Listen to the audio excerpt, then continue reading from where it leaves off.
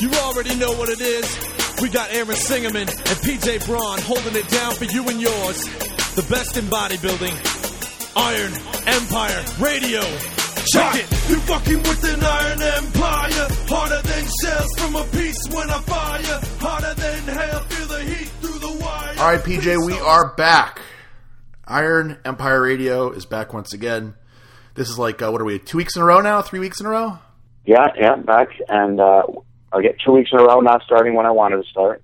No. You're Mr. Busy now. Aaron No. Singerman's so busy now with all his jobs and all his media stuff that he has to do. No. He became a big Let's be honest. and Let's be honest now.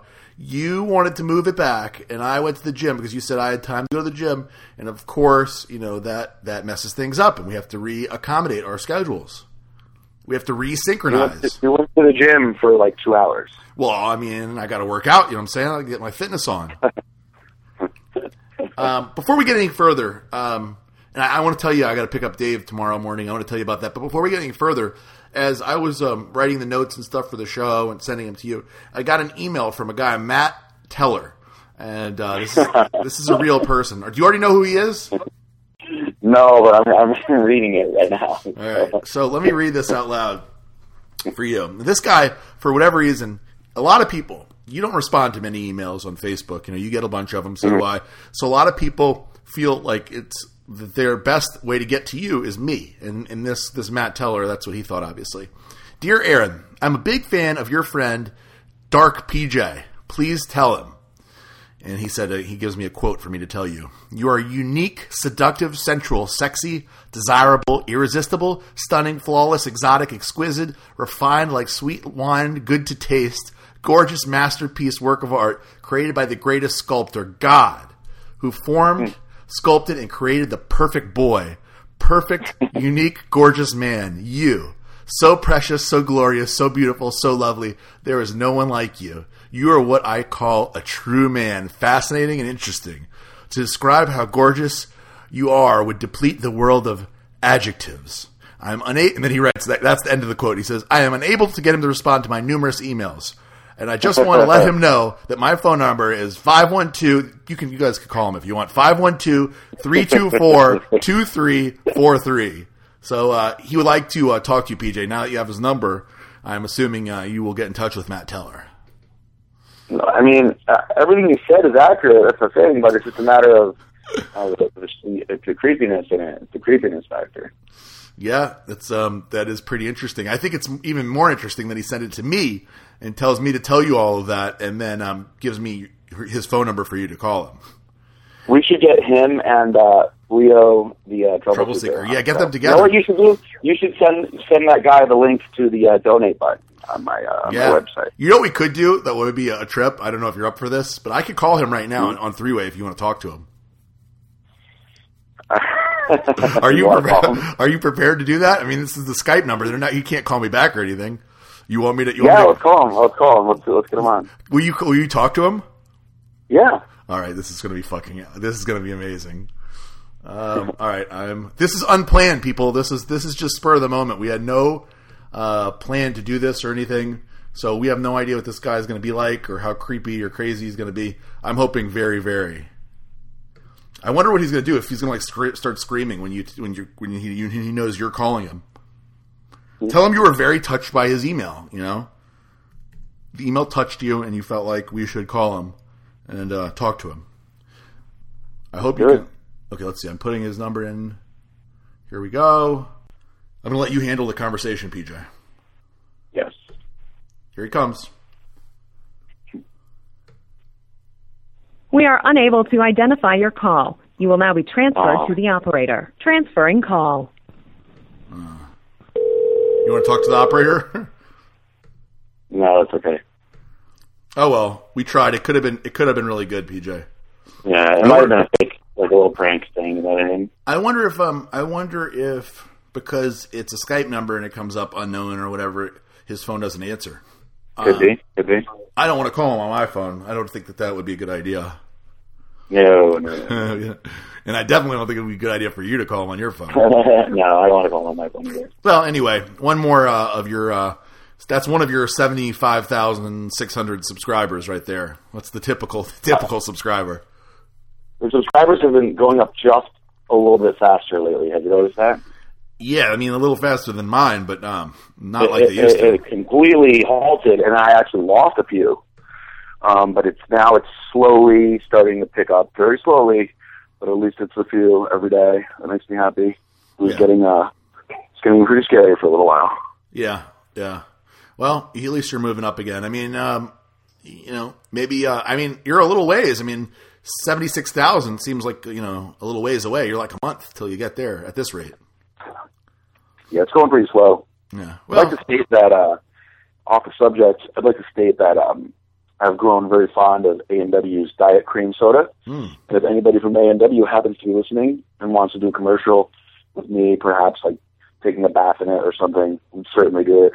For a lifetime supply of free A&W cream soda. I heard they have a cool, I think Lewis told me, the Big Sexy said that they have a new diet drink that they've introduced to the California market. I've never seen here, called Dr. Pepper 10. It's like a 10-calorie Dr. Pepper.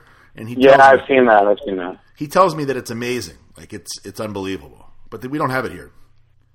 I would drink that in my off season, but right now that's 10 calories I don't need. Yeah, you definitely you are strict. So before we get into the wedding diet, because I'm on a PJ Braun diet, and I don't know if everybody knows that yet, but this is once again we are video taping late at 1 a.m. my time, and at 9 a.m. I have to pick up Dave Palumbo from the airport here in Tampa. So this will be by the time we're done taping and I'm done editing, I won't be in bed till 4. So it's going to be a early morning for me. What do you have to pick Dave up for? Dave is coming to Tampa to shoot with Envision Medical. Obviously, them, that I work for them, and then they're sponsoring RX Muscle in a pretty big way. So he's coming in to shoot video the process of becoming a patient at Envision. So he's going to go through see the doctor and get everything prescribed. Speaking of that, whenever you want to go, come by. They were willing to take care of you fully. So. Yes, I need to get in there. I certainly need to get in there. Yeah, the owner Sean. We'll have to schedule that for when I am down there for the wedding. Yeah, absolutely. He's excited to get you in and take care of you, comp all your stuff. So fantastic. So I am on the wedding diet, was what we're calling it, and basically, me and you have never worked together in this kind of scenario. Why don't you tell people what's going on? You do it. Well, why don't you tell people why you didn't want to work with me ever? Well, I guess the logic behind it, there's a few reasons. One, obviously, you and I are good friends, and I don't want to... I didn't really know if I wanted to take any direction from you. And people probably may not know this, but you came to support me at the horrible atrocity of a bodybuilding show that I did when I was at the Dexter Jackson Classic and embarrassed myself, and it was a horrible experience.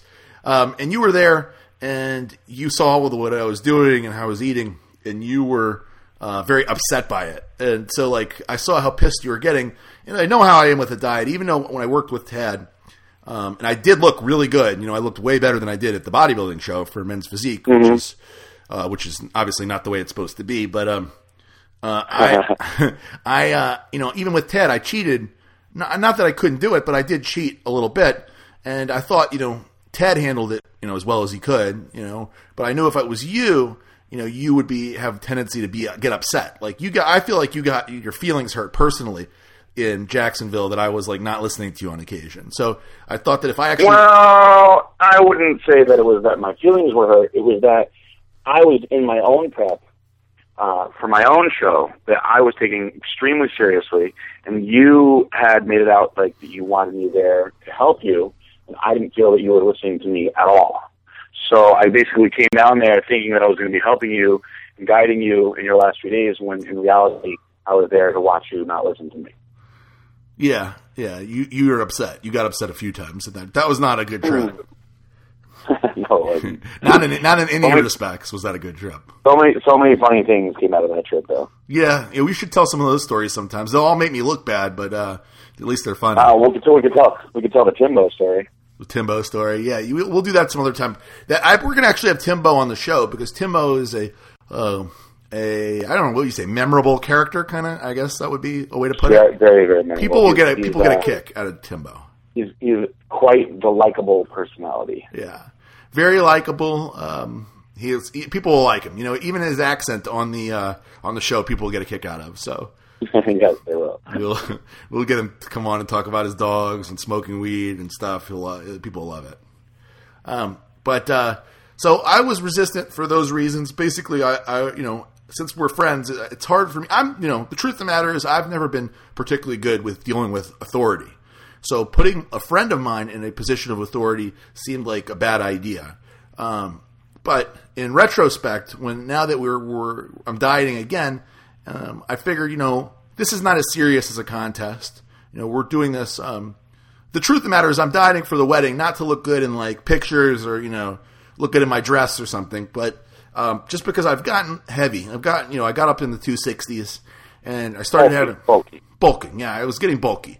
I started gaining more weight than I needed to, and I'm kind of like the type of person that's either all the way on or all the way off. And I've been all the way off. I've been eating surviving on sugar basically and no protein. I'm not kidding.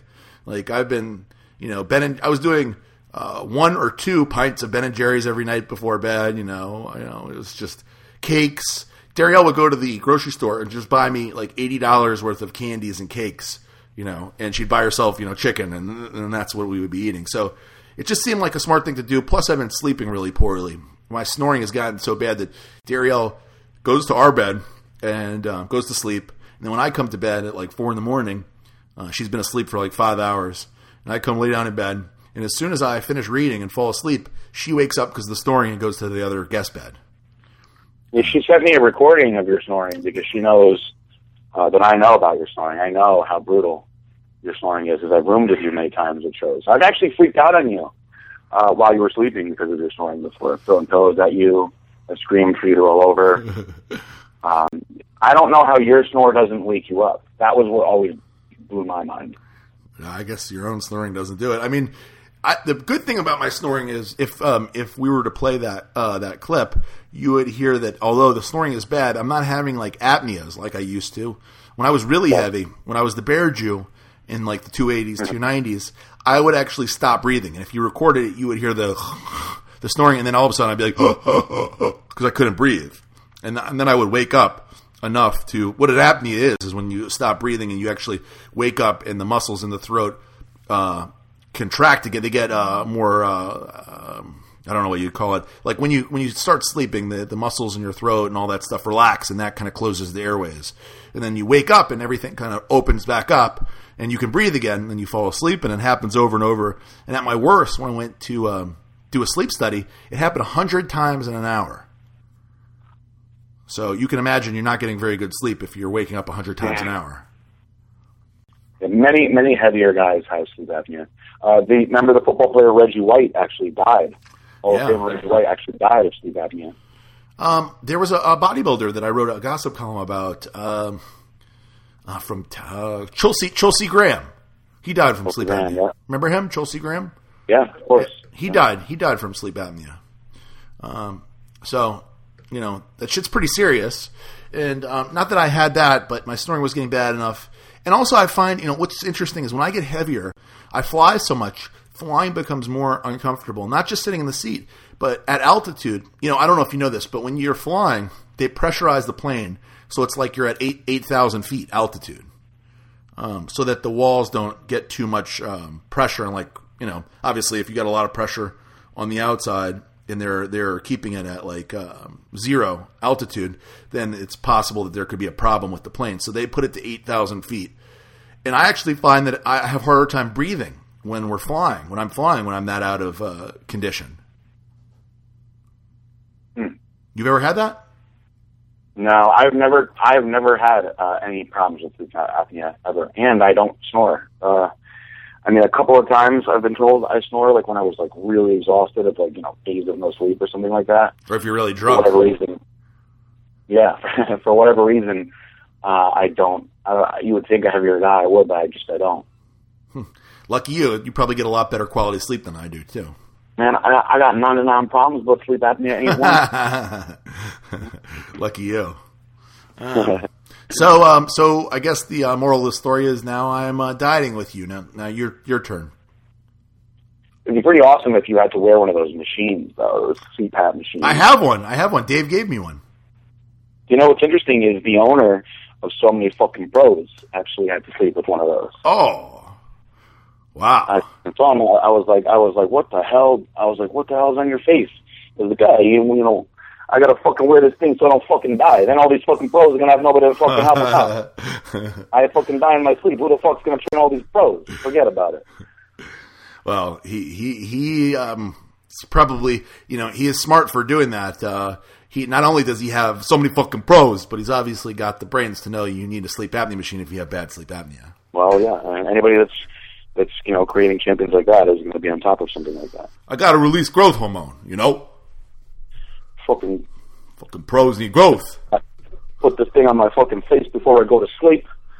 And I turn the little fucking knob on here and it fucking takes care of my breathing for me. I don't even got to worry about breathing on my fucking own. I got a fucking machine that does it for me. My girl, she likes it. I fuck her with it. I look like fucking, you know, a jet fighter pilot when I wear this fucking thing at night. Forget about it. They call my girlfriend calls me Iceman.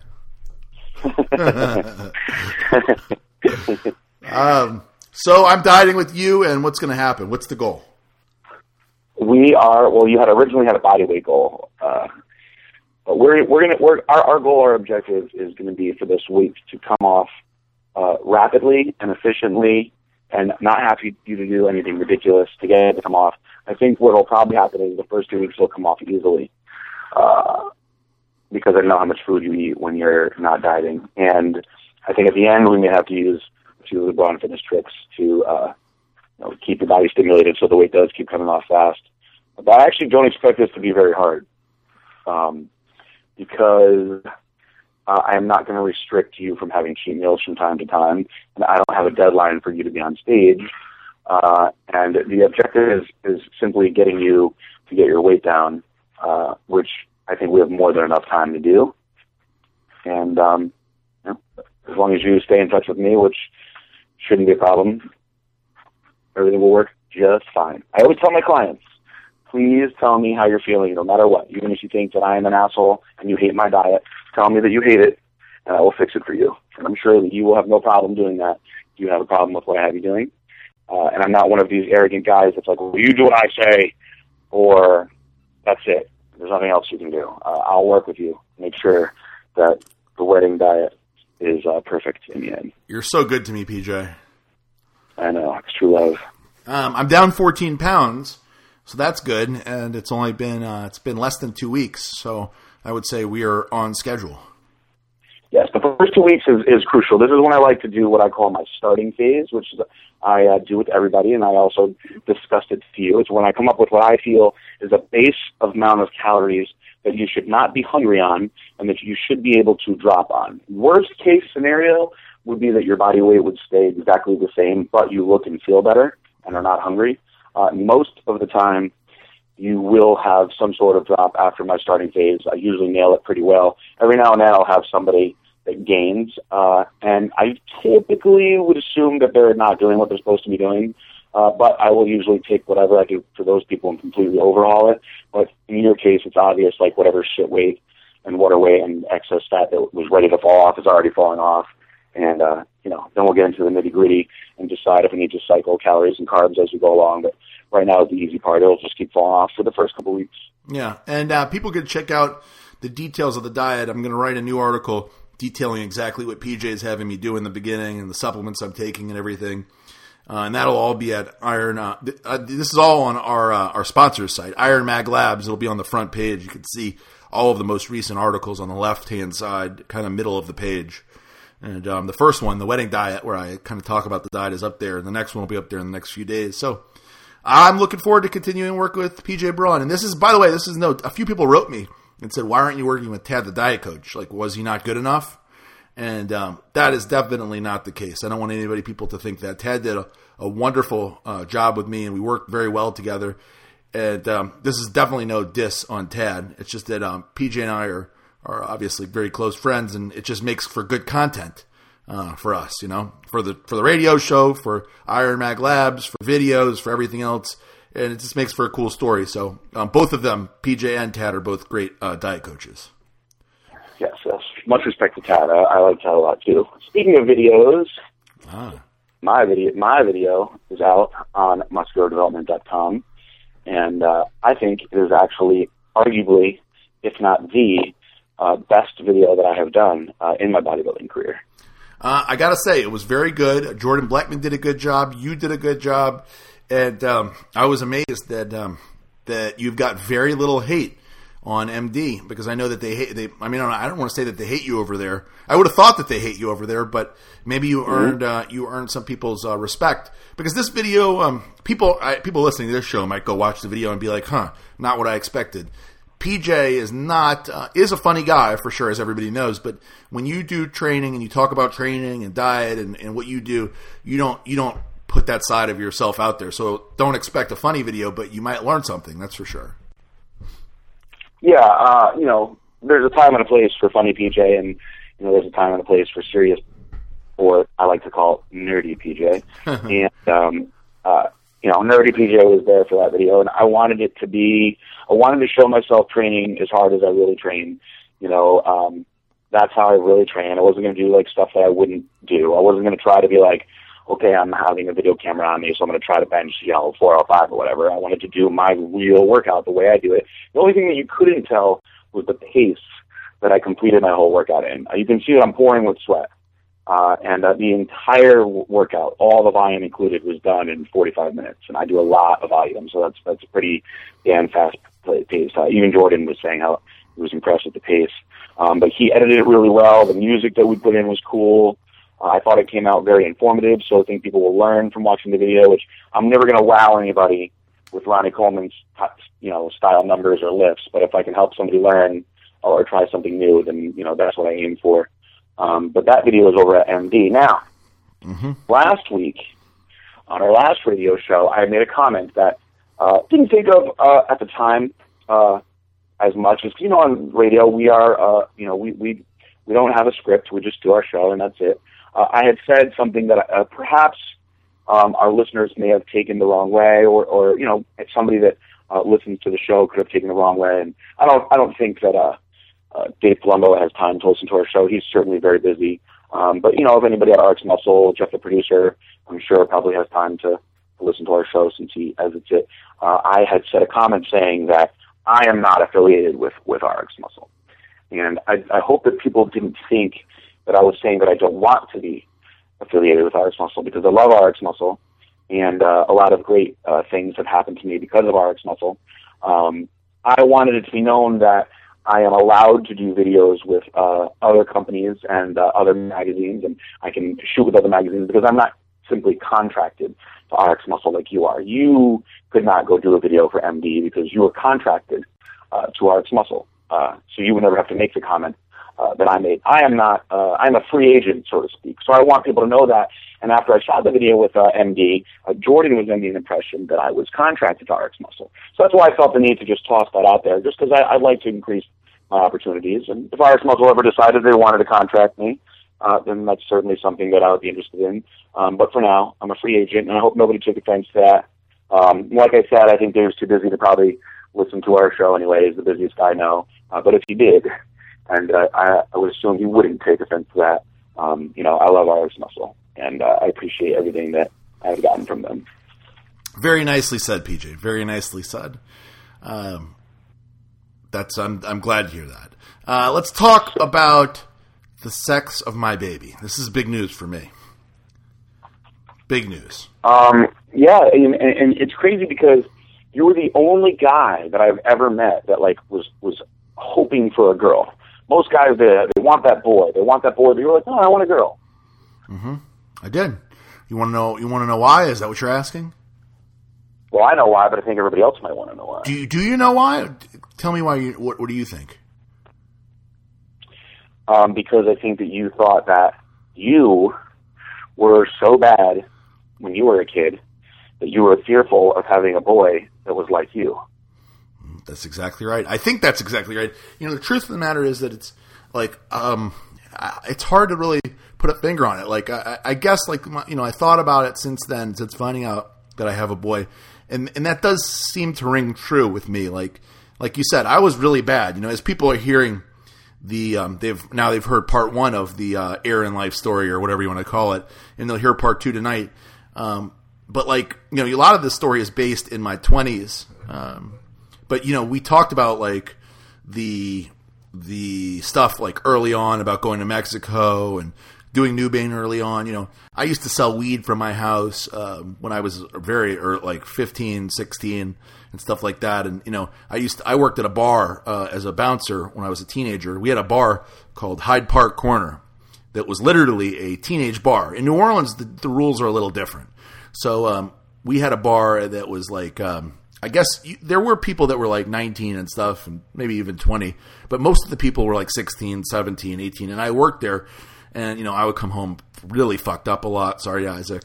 And I remember throwing up on the stairs with my mom and dad trying to help me upstairs, and one day I got in a huge fight, and I got in a huge fight a bunch of times there, but one time I got my face kicked in, and I got my cheekbone shattered and my retina dislodged and serious concussion and everything, and they had to deal with these kind of occurrences happening very regularly. So, it was not good. And basically, at my high school, you could get suspended twice in every semester without being expelled. 3 times and you're expelled. And every semester of high school until I eventually quit high school, I would get suspended twice. So you can imagine, that's not a good kid, if you're getting, I was smart enough to know not to fuck up 3 times because I would get expelled, but every semester I would get suspended twice. So, do you know what's funny is that in my school, whenever you would get in trouble, they had an index card for you, and they would write, whatever you did on your index card, and it went into the principal's files, right? Mm-hmm. My parents had 4 kids that were very close, so we all went to the same high school. There was, at one point, 3 of us in school at once. And my mom had to go to school for whatever I did. And the principal made it a point to show my mom what the average person's record looked like, their index card. This person did this, this person did this. He made a point to show them what the normal people's were, and then to show her mine that was like 6 index cards stapled together. And he actually proceeded to tell my mom that in all his years of teaching and the 20-some-odd years of him being a principal, that he felt I was very, very intelligent, but I was one of the biggest pains in the ass that he's ever had to deal with, and they were very, very happy to see me out of there when I was done. Well, it sounds like you weren't very good either. But the crazy thing is, my mom still says that me and my brother were easier than my sisters. Wow. Well, you say your sisters you love them, but they're crazy. Oh, they're nuts. They're nuts. Barb, the lawyer, would fight more than most boys when she was in high school. She was always getting drunk and just running around and just fighting people. I'm like, dude, you're a girl. And she was a cheerleader. She was like the head of FBLA and like DECA and like running all these clubs, like head cheerleader. But she'd get drunk at parties, and next thing you know, she'd be like grabbing some girl by the hair and like punching her face in, like embarrassed stuff, Wow. Yeah, craziness.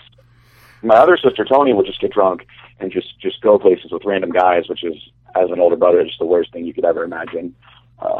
I know that both of them don't listen to my radio show, so no problem blowing up their spots right now. I had been to a couple parties. Now, tell me how bad this would make you feel. Where you see people looking at you kind of weird, and then they're like, whatever you do, don't go up into the bedroom upstairs. Oh, my God. Yeah. You're like, why? And the next thing you know, you see like a dude that's not even in high school anymore. Like, guys coming back like freshman year of college, the cool older guys like, hey, what's up, PJ? And then you see like your little sister like kind of like wandering out of the room all disheveled afterwards. Oh, no. What did you do about that? I got into a lot of fights over that because I would just fight on instant over that kind of stuff when I was young. But then after a while, I realized that my sisters were such douchebags that I kind of just like stopped. Like my first sister, I fought so many good guys over that once it got to my little sister, I was just kind of like, just do whatever you want with her. The other one already put me through enough, whatever. Wow. And my friends were good about it. And my friends, if I wasn't there, they would like make my sisters leave. They'd be like, you have to leave this party, before PJ gets here and stuff like that.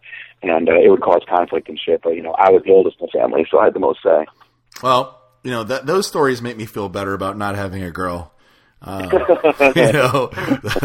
definitely do. But the thing is, like Darielle mentioned that to me, and I said, listen, I know what's going on. You know what I mean? I'm not like my parents that were like oblivious, you know, till I was like in serious trouble. Like my parents didn't get it until I was getting in like serious trouble. Like they would see that I had tons of weed in the house, or they would see stuff like, you know, needles, and I would just talk my way out of it. And they'd be like, "Oh, okay." Like when I had GHB, I had this huge thing of GHB, right? And they saw it, and they're like, "What is this?" And I was like, "It's GHB." I'm like, "What is that?" I'm like, "Oh, it's good for you. It helps you sleep, release more growth hormone. It's good for you."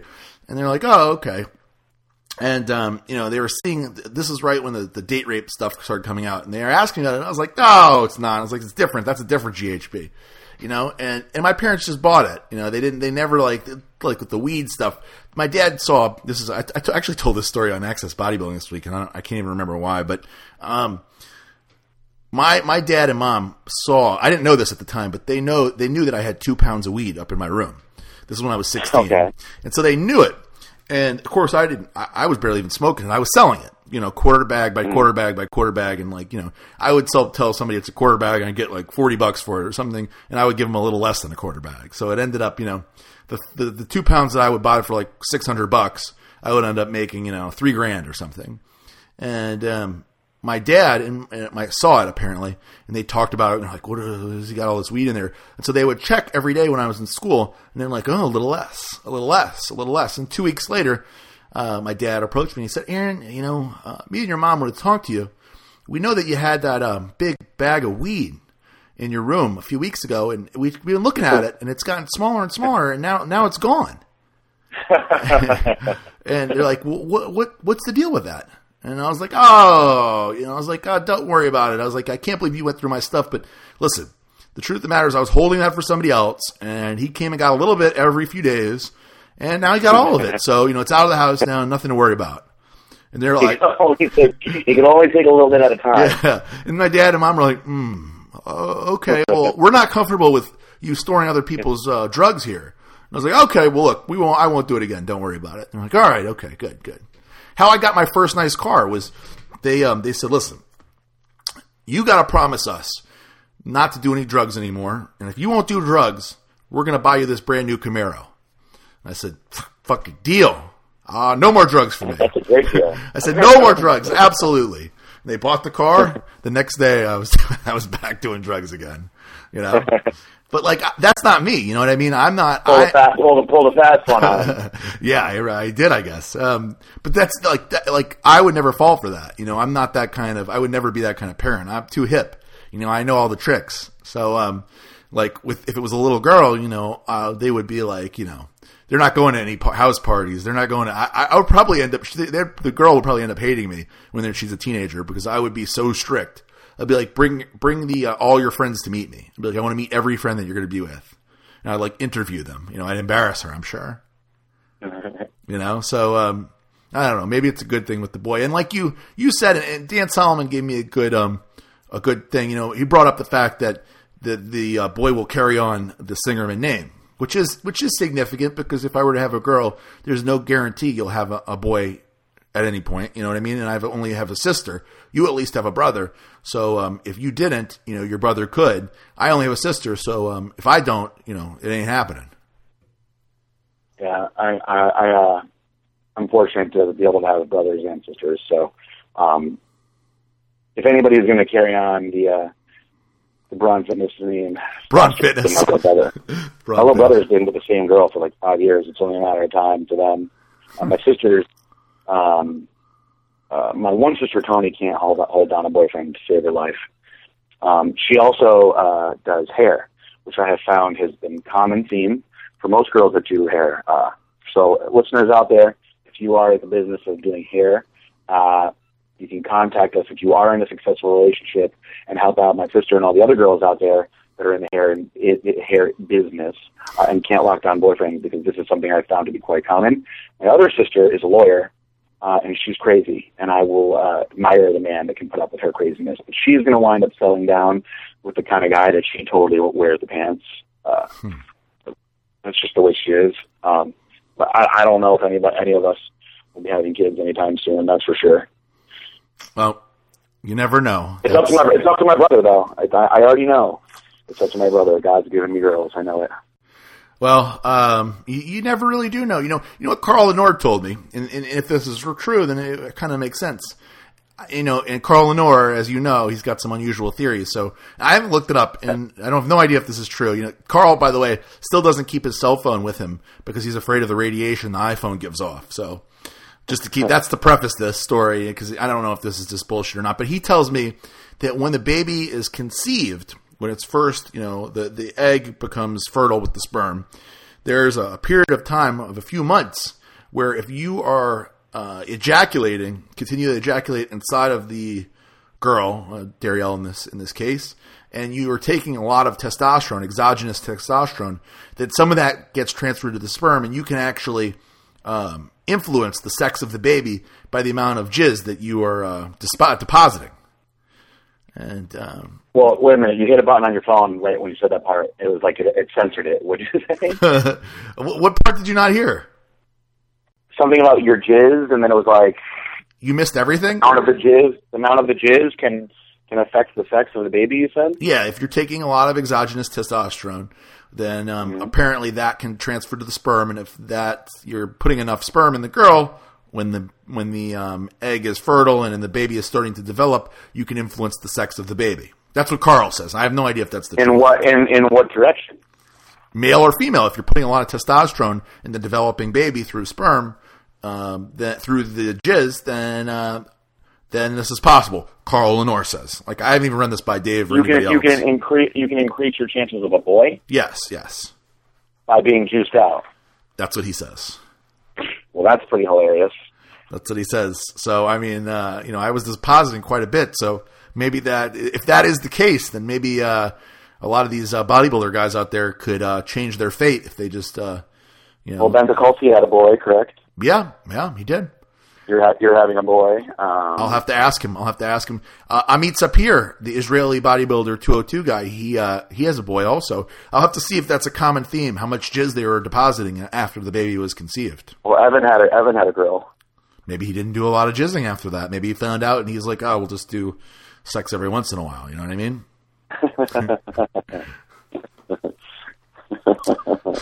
That's a fantastic theory that I'd like to research a little more. We should get all these guys on the show and ask them. Carl doesn't contact me anymore. I don't know if I upset him or something. I was a regular on Superhuman Radio. I was the resident personal trainer on Superhuman Radio. Yeah, not anymore. Not anymore. What's interesting, and I'm sure he probably wouldn't necessarily want me saying this on the radio, is it could be coincidental, but once my arrest went down, that was when my career on Superhuman Radio ended. That is probably not a coincidence. That's a shame. I liked doing his show. I actually was reminiscing about that the other day, how much I enjoyed doing Carl's show. You like breaking out Nerd Braun for the show, I know. I did. I liked it. I would actually put a little research into it and everything. Well, the one thing that, I listened to you on, what was it, Physique Radio with Craig Sobriquet or something, and you broke out Nerd Braun, but not full Braun nerd. When Carl has you on, Carl asks questions that are like, not that Craig didn't, but Craig kind of had, it seemed like he had a list of questions he wanted to ask. Carl will ask you more like, I don't know, science-based questions about the training, so it kind of like keeps you on your toes, you know? Yes, without a doubt. He contacted me. He wants to get hooked up with Envision Medical. He wants me to hook him up and to do some kind of advertising trade or have them buy advertising from him. So Carl does. Carl does, yeah. Well, you can tell Carl if he's going to have to come on a radio show if he wants. I actually invited him to come on Iron Empire Radio, and he seemed like a little bit hesitant. You know what I mean? So. Envision Medical is going to be a little bit hesitant talking to him until he comes on Iron Empire Radio. That would be great. I know the people listening to this show would love to have him on. I mean, I would love to have him on. So maybe I can get it. Maybe I can pressure him. Maybe I can hold that money over his head and be like, listen, you want this money? You want the money? Yeah. You have to come on Iron Empire Radio. It will be an old off-topic reunion. I know. I mean, how many times were you going off topic? At least like 7 or 8, right? a lot. It got to the point. Everybody loved Off Topic. It'd be good. It got to one point with Off Topic where people were emailing me and be like, on like some of the boards like Get Big and MD actually, where they're like, "Don't have PJ Braun on anymore. He's on every week." Remember that? Remember I told you I was like, people are telling me that. They're like, "Did you not?" They're like, "We had too much." Please don't have him on. Please don't have him on anymore. We really did.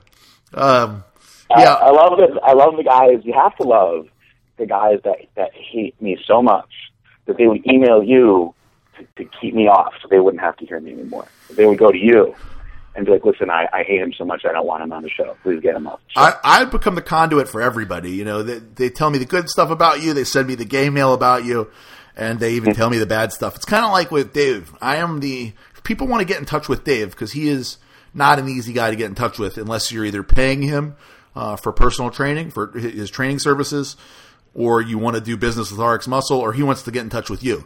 So it's not, because he, like you said, he's probably the busiest guy he's the busiest guy that I know, the busiest guy that you know. So he's got limited time. So like getting him on the phone, if he doesn't know you, is probably impossible. Getting him to return an email is unlikely. So that's kind of like where you are sitting. So a lot of times people will contact me and say, "Hey, could you tell Dave this, or could you tell Dave this, or send Dave this email, or can I send you this product so that you can give it to Dave?" I get that like regularly. You know, so it's just happening with you more so with the gay guys. You know, they figure they're in for you. That's funny. You got a gay guy that you've been working with that you've been telling me you're falling in love with in a non-gay way. Yes, in a non-gay way. No, he's great. He's a regular client of mine now at a Worlds. I train him 3 times a week, and he's always right on time, which I love. And kick his butt for his workouts, and we talk about a lot of funny stuff. And because he's very he's open. He's not ashamed, and he's not flamboyant by any means. He's like one of those like more like, I don't know, what do they call it? The more like manly gay guys, like the bear gay. Are they bear gays or bear? Why he's all hairy and shit? Well, he's not hairy. He's just like a bigger, burlier guy. Like he's not like a flower by any means. He's got like a flat top. He looks like a Like, does he have a mustache or a beard? No beard. He's a pretty clean cut. He's very well educated, very well spoken, successful businessman. But he's a bigger guy. Looks like he could be like a retired football player or something. Huh. Anyway, I'm getting off on the subject here. But when I trained him, he is a newly single. He was in a relationship for a couple of years, living with a guy. They broke up, whatever. So he's doing the single thing now, and it's funny to hear, like the way that the gay guys go out about and do their stuff. You know how guys are. Like most of us guys, like we'd rather just get right to business. Of course. Skip all the movies and dinner and all that shit. Let's just go and have sex and start hanging out. So you got 2 guys. You know what I mean? Putting them together, their odds are obviously accelerated for this kind of stuff. So the stories are pretty good. And he's by no means like a whore. He tells me the stories, and he met a guy finally now. He's met some guys that he wasn't interested in and stuff. But this guy, apparently, is very, very handsome, blah, blah, blah. And he was just describing how handsome he was. And I was like, I want to see this guy. Let me see what is so handsome. They had a picture of him. And he's like, yes, I do, on my phone. So I was like, I want to see what he thinks is very handsome. So, you wanted to check out your competition, let's be honest. Yeah, if he didn't look if I felt like if he wasn't as good as me, I was going to be like pissed off. So, so he opens up his phone and he shows me a picture, and it was kind of like dark. They were in like a bar or something. It was like a profile shot, and I was like, I can't even see his face. I can't tell if he's handsome. That's all you have? And he's like, no, I have more. And he scrolls to the next picture, and it's just a big hard boner. And I'm like, and he's like, oops. He goes, that's not his face. So then he goes to the next one, and it's just another huge boner from another angle. And I'm like, Jesus, where's his face? Oh, my God. And then he gets to the face, and I'm like, I can't even tell if he's handsome now after all the cocks. And he's like, oh, come on, you've seen those before. And I just started laughing. And I was like, all right, let's do your set. So I now know what his current boyfriend's penis looks like from multiple angles. I wonder, this is you bring up an interesting question. Do you think that he's taking these pictures and then he will actually jerk off to another man's penis? Do you think? Yeah, because think about like guys, we'll have like slutty girls send us pictures of their tits and their pussies and shit like that, and you save it on your phone. I mean, shit, dude. Back in the day, my BlackBerry, that thing was a library. I know. That thing was a who's who of boobs and vaginas. I know. And I'm sad that it's gone now, actually. I think that I could probably ruin the careers of many girls, break up a lot of relationships. all that ammunition. I would never do that, actually. But, think about that. Girls will send guys the pictures, like, look, here's my tits, whatever, and think about it. You got two guys, so, they're not going to send a picture of their tits, like, hey, here's my cock. Now, I don't know if they're bending over and taking pictures of their holes. That's what I'm wondering, right? You would think, like, that doesn't make sense. I'm going to say them tomorrow. I'll slip that in. I'll be like, let me ask you something while you rest here before your next set of lap pull-downs. Do you guys send each other close-ups of your buttholes from different angles? Yeah. I can ask him anything. He'll tell me anything. So, well, you got to think about it, right? Yeah. If you're looking at a picture of a girl's pussy, you're thinking you want to put your penis in it. Like, if he's looking at a picture of a guy's dick, is he thinking he wants to suck it? I mean, he's obviously not putting anything in it. So you're thinking of him putting... I mean, it's an interesting question, PJ. Definitely worth asking. Yeah. I mean, I'm sure if the thing is really big, it might be a little intimidating because like that big thing is going to be splitting your butt open. It's gross. It might be more appealing for it to be little. Be like, okay, this guy's going to bang me with a little penis and it won't hurt that bad. Maybe. You should ask him about that, too. It may be the opposite. They may be going for the smaller wieners. I have a feeling that's not the case, but you should ask him. Hey, if I'm going to be having my butthole drilled, I want the smallest drill bit in there possible, Yeah, but you're not gay. Well, I mean, people on the internet may think it, but, it's questionable still. You know what? This conversation just sparked something in my mind that I forgot to talk about with you, and I won't go off on a tangent for too long like I have a tendency to do. But I saw this movie the other night. I meant to ask you if you saw it. Okay. And it was a Antonio Banderas movie, and all done in subtitles, right? Mm-hmm. And it was called, I believe, The Skin I Live In. The Skin I Live In. It was long as fuck. Sorry. And you watched the whole thing? Yes. And it's relatively new, and this is the story. It's bizarre. This doctor, he's a plastic surgeon. He's amazing. He does sex changes and stuff. This is Antonio Banderas. In the beginning, you see him, he's working on a skin for skin transplants that he has found to be tougher than regular human skin. It can prevent mosquito bites, and it's going to be for burn victims. And he found it through, genetic mutation, and the scientific community is kind of against that, as we know in real life anyway. So he had been doing experiments on it with this woman that you see throughout the whole movie, right? Mm-hmm. At the end of the movie, you see flashback 6 years. It takes the whole thing for you to get to the point, and then because you're already kind of like, what's going on, Then they show you the flashback 6 years later. His wife was in a horrible, horrible car accident, and she was burned nearly to death in flames, right? Mm-hmm. And he saved her. She was going to die. He saved her. He did all this plastic surgery to her to keep her alive, but she was maimed like she looked like a creature from out of the planet, right? So when the woman finally saw what she looked like, she was so mortified because she was so beautiful and she looked so awful that she threw herself out a window and killed herself right in front of her own daughter. So the daughter was now traumatized and put in a mental institution. So he's spending all this time trying to help her get out of the mental institution. He finally gets her out. She's messed up. She doesn't like human contact because, she saw her mom die like that. And she goes to this party and she gets raped by this kid. And then she's just all messed up after that. Are you gonna ruin the whole movie for me?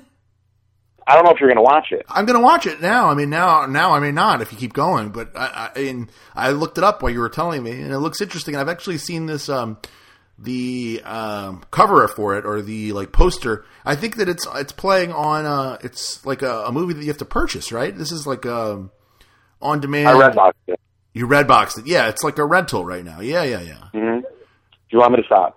I think so, because I want to watch it now. Right. I'm starting because this part, once you figure this part out... Wait, let me ask you, is it worth seeing, in your opinion? Should I see it? It's long, and if it's you need to focus on it, and it's I don't know, Dariel might be like, I've had enough of this, because it's long. No, Dariel definitely will not watch it. It has nothing... This is one of those movies that I watch. 99% of the movies I don't watch with Dariel. Well, you have to read the whole time. So I thought you would like it. I don't think it was an outstanding movie, but I think that you would watch it and call me and be like, dude, what the fuck? The movie was fucked up. When you figure out what's finally going on, you're like, wait a minute. And I don't want to give it away. Don't give it away. If you're going to watch it. But I watch it. It's certainly not what I expected the whole time when you find out at the end. It's very twisted. Well, that's good. I like that. So, but it's all in Spanish, so you have to read the subtitles the whole time. I can handle that. Yeah. All right, PJ, I think it's about time for a commercial break. It is my fault. I take full blame. We have no shout-outs this week and no topics to be suggested because I didn't put it on our Facebook fan page like I normally do. I have messed up, PJ. I was not good this week, and as a result of it, we've got nothing to say at this point. Yeah, I can't believe that we nothing against our fans, but I can't believe that if we don't put that up there, they'll come asking for their shout-outs. I think people have gotten used to it because they'll see it on their Facebook, their little, what do you call it, their timeline or whatever, the update, the little news update, news flash. So if they don't see it, they don't think about it. But like if I put it up there, usually we'll have 20 or 30 of them within an hour or two. So I probably should have put this up earlier, but, I didn't. So I apologize for everybody missing their shout-outs. I promise I will be better next week and I'll put it up. Or you will. Somebody will. Yes. I actually tried to do it for my cell phone at the gym. When I went to the gym. I would actually like to do a quick couple of shout-outs. I would like to give a shout-out to my client, Tammy Patnode, who's competing this weekend in Orlando in her first women's physique division professional show. She was a professional bodybuilder that we downsized from 145 solid, very solid pounds to 115 pounds. And, she's already a victor, in my opinion, for transforming her body like that. And I do believe, if I'm not mistaken, that our own teammate, Jillian Ravel, isn't she competing in Orlando as well? Yes, she is. So we have our Iron Mag Labs teammate, Jillian Ravel, who I think will be a certain front runner in that show. I know doing that one, it's a big one. I think there's 20 girls on the list right now. So those shows are getting bigger and bigger. So good luck to those girls. And we knew Jillian for years, way before she was with Iron Mag Labs anyway. So we'd be shouting her out anyway because we both love Jilly. So good luck to them this weekend down in Orlando. I'll be there covering the show with Dave and Darielle. So you'll be there. You can give me some feedback and some play-by-play. Mm-hmm. I love the women's physique. It's getting bigger and bigger, so I'm interested to see what happens this week. I agree. Everybody who has always shouted out, this is just I don't know. We won't go through all of them, but there's a lot of people that are regular listeners, so we appreciate your support. And big thank you to Iron Mag Labs. They're putting out their new product, Asta RX. Which is Ostarine. It's a SARM, which means it's a selective androgen receptor modulator, and it actually allows you to build muscle and lose body fat without affecting your hormones. So it's great for girls, for guys, especially people who are like cycling off or like during PCT. If you want to maintain all the muscle you gain during a cycle, this is like an ideal way to do it because you can still get all your hormones back to normal. You could do an effective post-cycle therapy while still maintaining or even possibly gaining, which kind of changes being off-cycle in a way. It's kind of like you're just transferring to a different kind of cycle. Yeah, I think it would be a great idea to get Robert on the show to discuss this a little bit more for our listeners. People can expect that in the future. But this is a revolutionary product that's going to change the game, so it's something that people are definitely going to want to check out. Yeah, I'm excited that one of the cool things that Iron Mag Labs does is that they do put out different products that work. You know what I mean? Like the Halo for her, which I have to take credit for since I was the inventor or facilitator of this product, and Robert will tell you that. That's super cool. I actually was not taking the Halo Extreme. I am very, nervous about going off of my structured plans. And, I had plans that work for me when I compete, and these are newer products for me. And you had said to me, but it was your suggestion that I added into my pre-contest regime, which I did. Now, this is what's interesting, and this is going to sound like bullshit, but I can promise you it is not. I don't know if this is going to happen for everybody. But the only thing that I'm doing different with my prep this year is the Halo Extreme, and I'm also doing the Asta right now. Those are the two products that I'm using right now. Of course, I'm using the on-cycle support, but just of the more serious products. One of those two products has made my penis bigger. I swear I'm not trying to be funny. My girlfriend has confirmed it. She was the one who first pointed it out. And then I started noticing, like, damn, it is fucking bigger, isn't it? Sorry, Isaac. Not that I thought that I had a problem in that area anyway. I mean, certainly wasn't Mandingo by any means, so I don't mind the extra girth. But it's something that I think is very interesting because it's actually noticeable, And those are the only two things that I'm doing different. So it leads me to believe that one of those things may potentially cause your penis to get bigger. Wow. Of course, it obviously has to do with, the effect of the capillaries being swelled with more blood, perhaps. But to the point where she's noticed it first before me, I think that our men out there wouldn't probably, it's not all that expensive anyway, just to do their own little test on themselves. Who doesn't want a little more down there? You know what I mean? Well, that is a big selling point. If Robert DiMaggio can put that out there as another claim that these products can do, I'm sure that wouldn't hurt sales at all. And I'm not trying to be funny. My penis, I'm being completely serious. My penis is already so large, PJ, that I really can't tell a difference. I already get faint when I get an erection, so there's that much blood flow. So it's so hard to keep going. There's so much blood in one spot. I can't really put all the effort in. Yeah, I get a little faint. It's a problem. So, big shout out also to our two other sponsors, ErgoPep. ErgoPep.com, our exclusive peptide sponsor, who's helping me do some research. You do some research. I just started researching the melanotan again. Man, it's amazing the difference. Because I hadn't done it since before Australia, so I was starting to get pale again, and I noticed in my face especially that I'm considerably paler. Even though the crazy thing is I hadn't done it in like a month, and I still had more color than I ever would normally, which is pretty crazy. Yeah, it's funny because I rarely tan. The most I tan now is once a week. And you used to tan every day. You used to tan every day almost. I used to go probably minimum of 3 times a week. And everybody's like, you're so tan. And I don't even realize that. I'm like, yeah, I guess I am pretty tan. Yeah. So it does truly work. So I did 0.5 milligram, and I went to tan, and I turned really red at first because I hadn't been to the tanning bed in a long time. And this is the difference. Normally I would peel, right, because I got that burned. But 2-3 days later, that redness turned into tan, and now I'm like fully tan again. Darielle's like, I can't believe how tan you are after one time.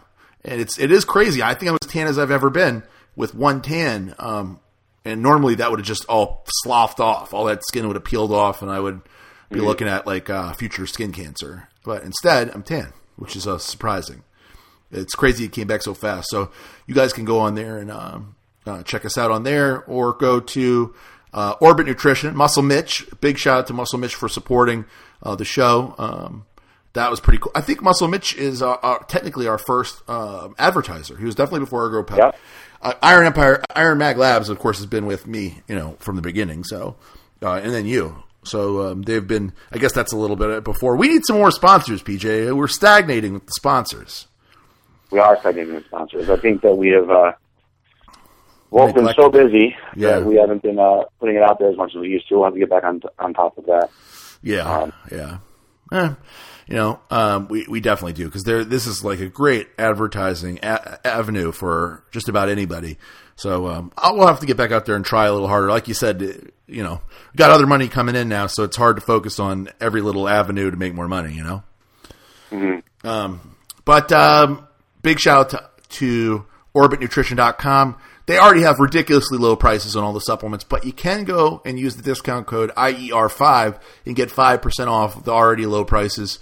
That may only cover your shipping or something like that, but when it's that cheap already, even 5% can make a little difference. Yep. And that's it, PJ. We'll go to commercial break. We'll be back with the Aaron story part 2. Okay? Yeah. Iron Mag Labs is the leading supplement company offering the most hardcore pro-anabolic supplements on the market. Visit IronMagLabs.com and check out our top-selling pro-anabolics: Methadrol Extreme, Super DMZ RX, Cytostain RX, and E-Control RX with 6OXO. Iron Mag Labs makes supplements that actually work. No hype, no BS, just real results. There's a reason you keep hearing about Iron Mag Labs. Come see what you're missing. Visit IronMagLabs.com for the most hardcore bodybuilding supplements. Orbit Nutrition carries over 1,000 of the hottest nutritional supplements, performance enhancers, and nutraceuticals on the planet. And now, Iron Empire Radio listeners get an additional 5% off their everyday low prices by using the coupon code IER5. That's IER and the number 5. Choose products like Quest Protein Bars, iForce, Iron Mag Labs, and more. Check out Orbit's daily deals for special insane blowout prices. Log on to Orbit's Nutrition Forum and get feedback on the products you're interested in. Check out orbitsnutrition.com and use the discount code IER5. Tonight's show is brought to you by ErgoPep Peptides. ErgoPep is the only research company ran by guys like you, guys who share your passion and have achieved the goals you strive for every time you step foot into the gym. IFBB Pro Phil Hernan and his staff want to make your peptide research as easy as possible and encourage you to contact them with any questions you may have or help you may need at sales@ergopep.com. That's sales@ERGOPEP.com. Or on their website at www.ergopep.com. Let ErgoPep help you get your research started today. PJ and I don't just suggest you contact ErgoPep. We do our own research with them as well. ErgoPep.com. And now you can get 10% off by going to ErgoPep.com and entering the discount code Iron Empire Radio.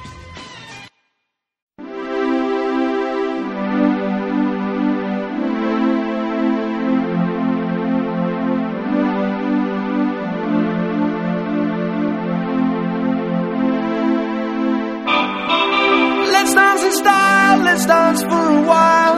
Heaven can wait, we're only watching the skies. Hoping for the best, but expecting the worst. Are you gonna drop the bomb or not? Let us die young or let us live forever. We don't have the power, but we never say never. Sitting in a sandpit, life is a short trip. The music's for the sad man. Forever young, I wanna be forever young. Do you really want to live forever? Forever and ever. Forever young. I wanna be hey, may the best of your todays be the worst of your tomorrows.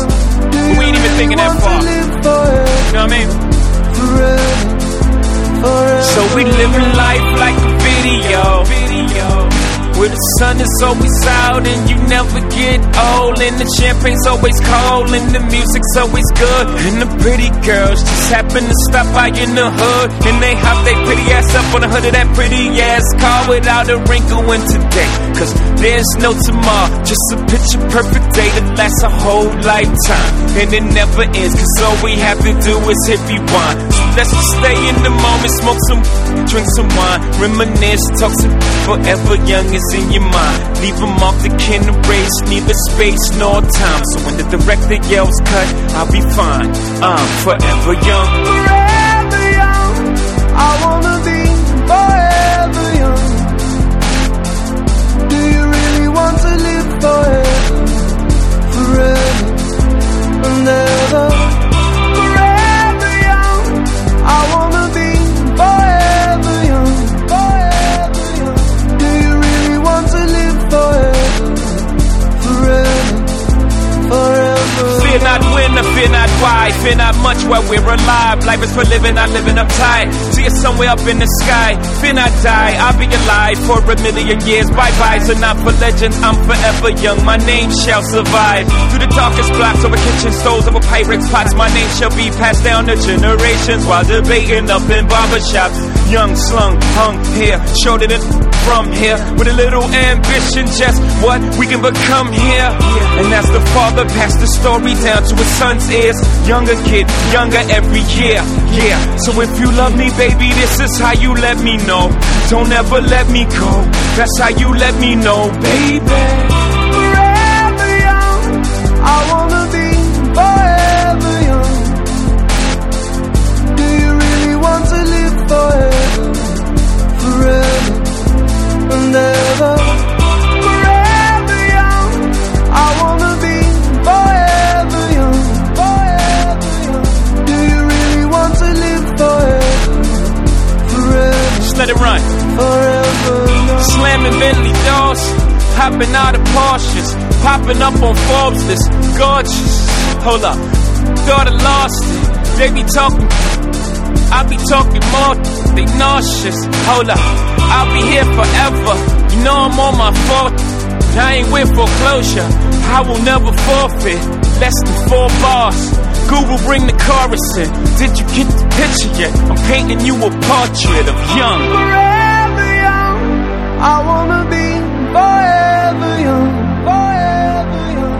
Do you really want to live forever, forever, forever young?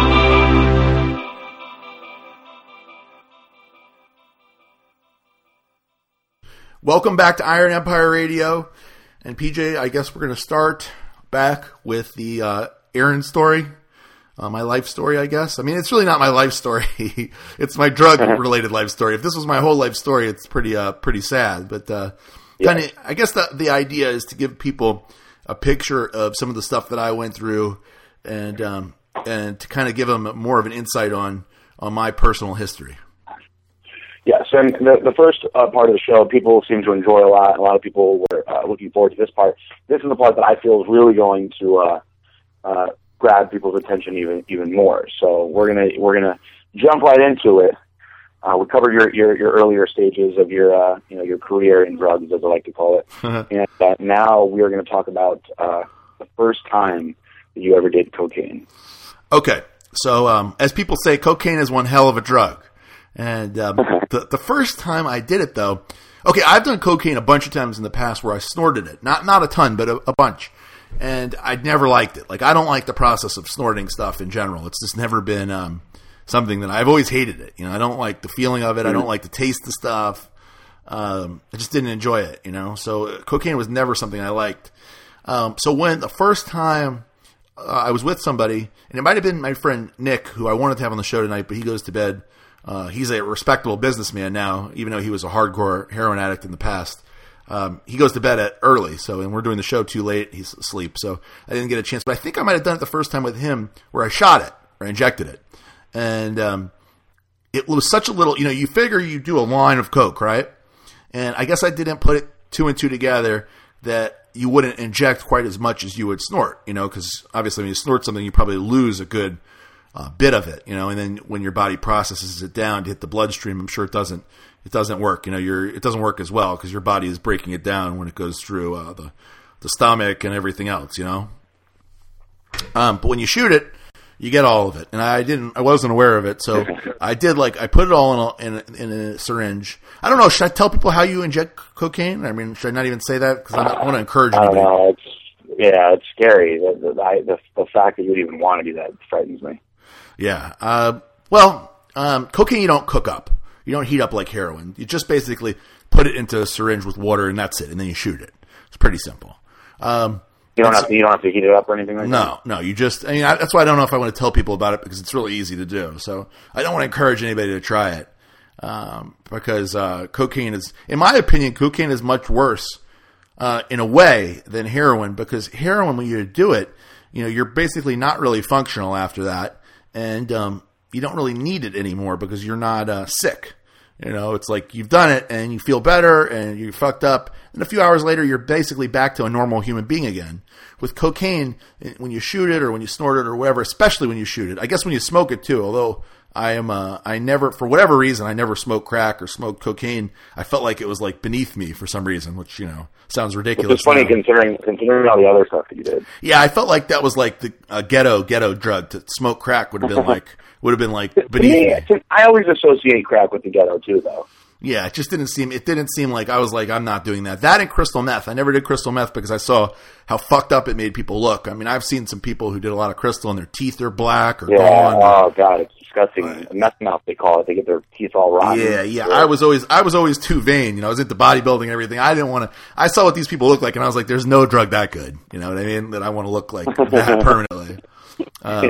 So I never did that. But with heroin, like I said, it's like, it's a different kind of deal. With coke, you'll do coke, you'll get fucked up from the shot, or you'll get high basically from the injection, and then 15 minutes later or so, maybe 20 minutes, you want to do it again. And even if you don't have it, you want to do it again. If you don't have it, you want to find it to do it again. And that's what's so bad about it. Yeah, and like you could see people doing things they wouldn't normally do. To get cocaine, like you hear about the crack, the guy, I'll suck your dick. That's like cocaine could make. I could see how it could make people do things that they wouldn't normally do to continue to have it. It's that dopamine release in the brain when all those neurotransmitters are going and they're firing off in such a extreme way. Once they're gone, your body's like more, and then when you don't have it. And you run out. There's a big come down because all of the good feeling neurotransmitters are gone. So you're like, depressed, unhappy. And some people even get like suicidal and stuff like that. Especially if they're already like a depressed person. I never got like depressed to that degree, but you would not be happy once the cocaine was gone. So your only option is to get more, or what? Or you do another drug to make yourself come off of it? Well, you could take something to go to sleep, or you could just fucking deal with it, which is not pleasant. You'll get kind of shaky, sweaty, not feeling too happy. What I would do a lot of times is I would lay in bed and read. And I would read until it was totally worn off and I'd fall asleep. That's when I would do it by myself and stuff in the very beginning. When I first did it, I did too much, and I felt like my heart was going to pop. I did it and it scared me.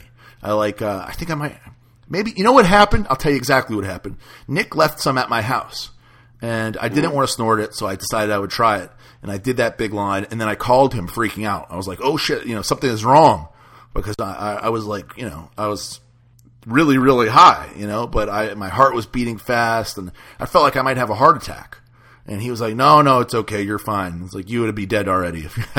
If you would have a problem, you would have already had the problem. And it's funny, when it started wearing off, and I was thinking to myself, oh, thank God I'm okay. Everything's all right. And then when it was totally worn off, I was like, shit, I'd like some more.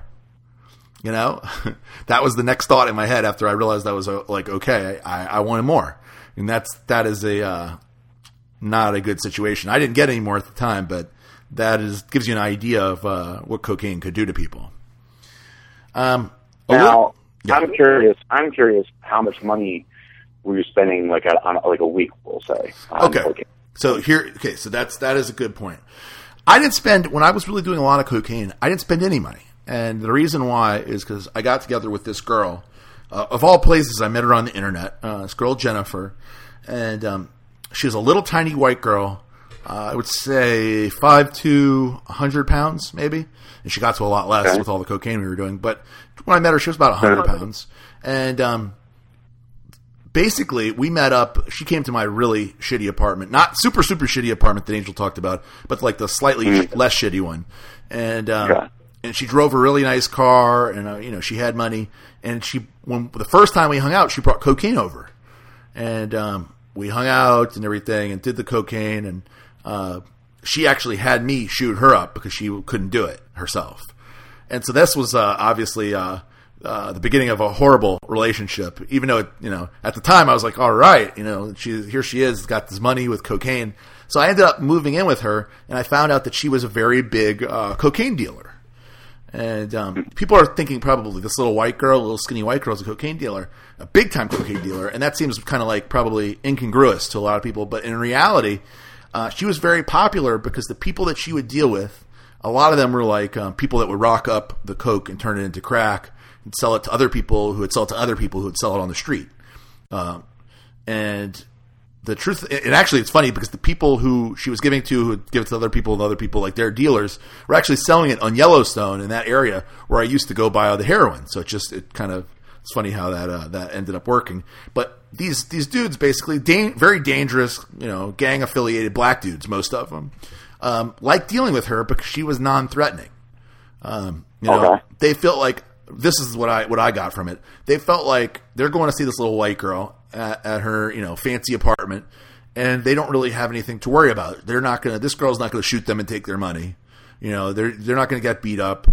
They don't have to worry about, getting fucked over. She's not going to like cut the coke.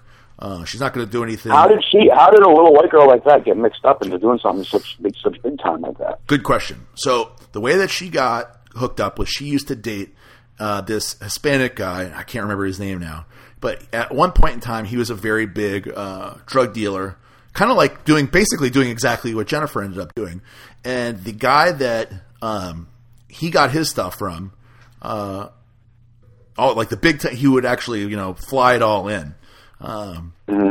This guy, or he would actually, it's interesting, they would drop it into water, like in the Gulf of Mexico, and then somebody would pick it up in a boat, bring it into shore. Like they would drop it off the plane into the water, and they would come and pick it up on the boat and bring it into shore. Well, that's the guy that the Spanish guy that she was with dealt with.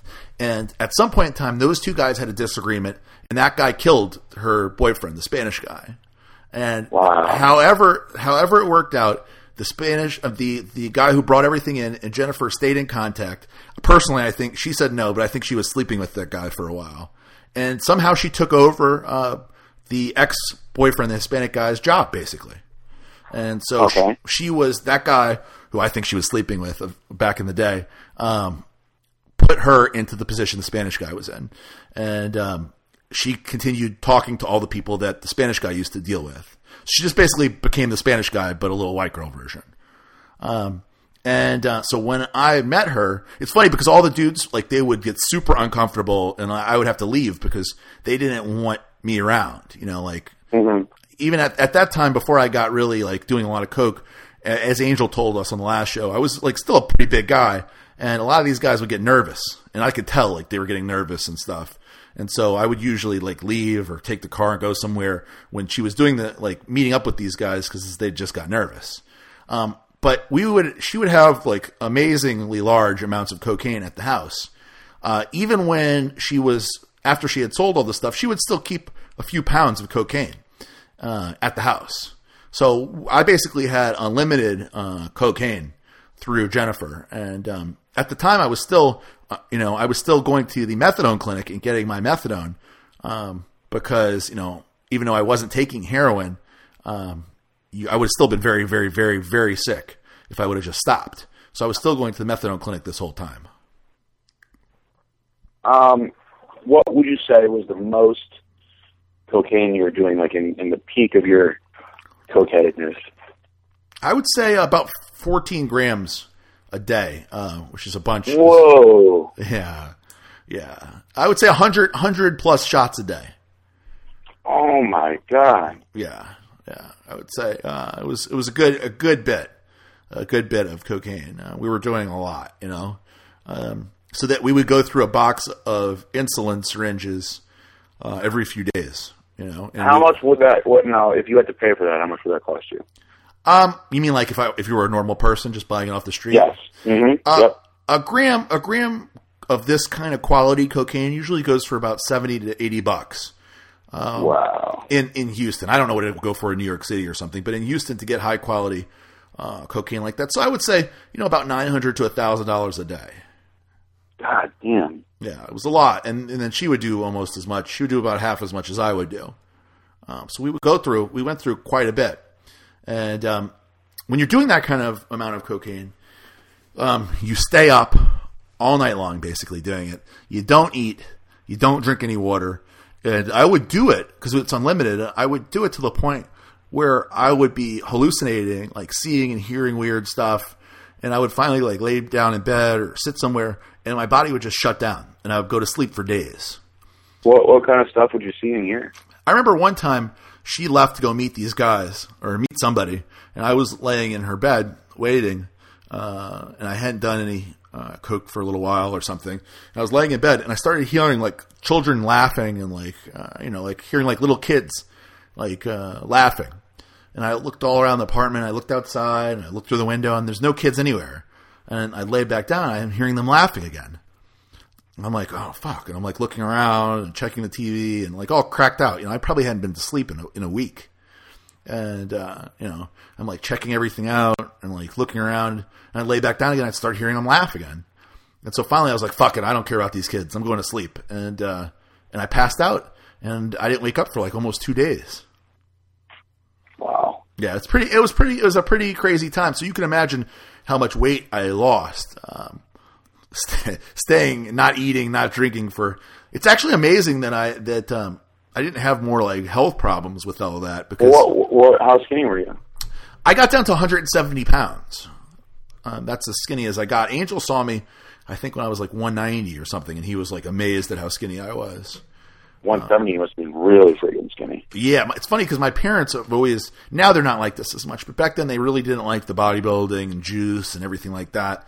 Now that, you know, I'm doing well and like making a living and, you know, stuff like that with bodybuilding related stuff, they're good with it now. Like it's different. But at the time they thought, like, for some reason they thought all of my problems were related to bodybuilding somehow.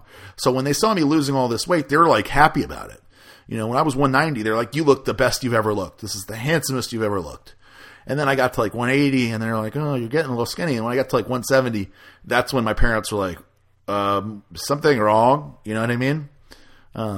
Because 170 doesn't look good on somebody 6'2". You start to look very, very skinny. What did they think looked worse? When you were like 170 or when you were like 285? 285. No question about it. No question. They hated that. They hated it. My dad tells me, last time I was home, you know, now that I've gotten heavier again in the 260s, he always says, he'll be like, you look very Hulk-like. You look like a Hulk. And I'm like, thank you. I tell him, thank you. He's like, that's not a compliment. That's not good. Hulk-like. Like, Hulk-like is good. Like your traps. When he tells you that, you should be like, Hulk's getting angry, and just start smashing things in their house. He'll tell me, he'll be like, your traps are too big. And I was like, your traps can never be too big. Hulk smash. Yeah. So they're okay with it now, though. Like they don't complain. My mom used to always tell me when I was like that. My mom doesn't hold back any punches. Like, I don't know about your mom, but my mom is like, she's like the social assassin. You know what I mean? Just like Larry David. She will fucking tear you up. She doesn't even know she's doing it. But she'll be like, Aaron, you look fat. And I'll be like, thanks, Mom. Thank you. I like that. Or she'll be like, your haircut looks bad. I'm like, thanks. That's nice. You know, she does like, she'll say straight up like that. She'll say it just like that. Like literally just like that. And like stuff that you would be like, what did she just say? Like, you know, she'll come up and be like, you have pimples all over your face. I'll be like, thank you for pointing that out. You know, she wouldn't do that to you, but like to me, she will say that kind of shit. I remember one time that really pissed me off, and it made my dad mad too. She came up to me and she goes, you know what? She's like, your hairline is receding. And I was like, what? I was like, what did you just say? And my dad's like, what did you just tell him? And she's like, I just think that he's going to be bald. And I'm like, Mom, that's not a very nice thing to say. And my dad was like, Lynn, why did you just say that to him? She's like, I don't know. I was like, you know, that's my mom. That's my mom. That sums her up. Very blunt Jewish woman. Fantastic. Yeah. Yeah, you would love it. You would be very entertained by her saying that kind of stuff. I would. I might have to see if I can get some of that out of her at the wedding. So anyway, I'll tell you one funny story. That's not funny at all, really, if you think about it. One story at Jennifer's apartment to give you an idea of what it was like. One of the more crazy stories. So we got this guy that came over to the house.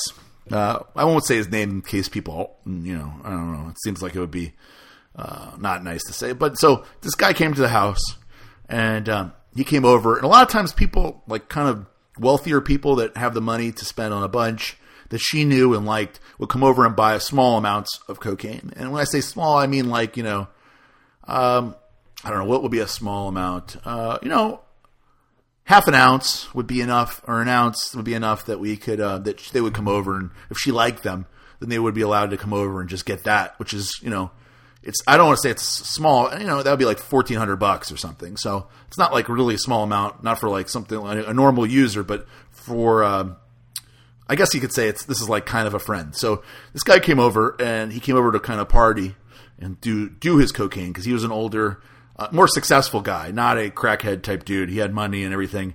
So he came over and he said, you know, he had a hard day at work and he wanted to come by and hang out and basically get fucked up. Sorry, Isaac.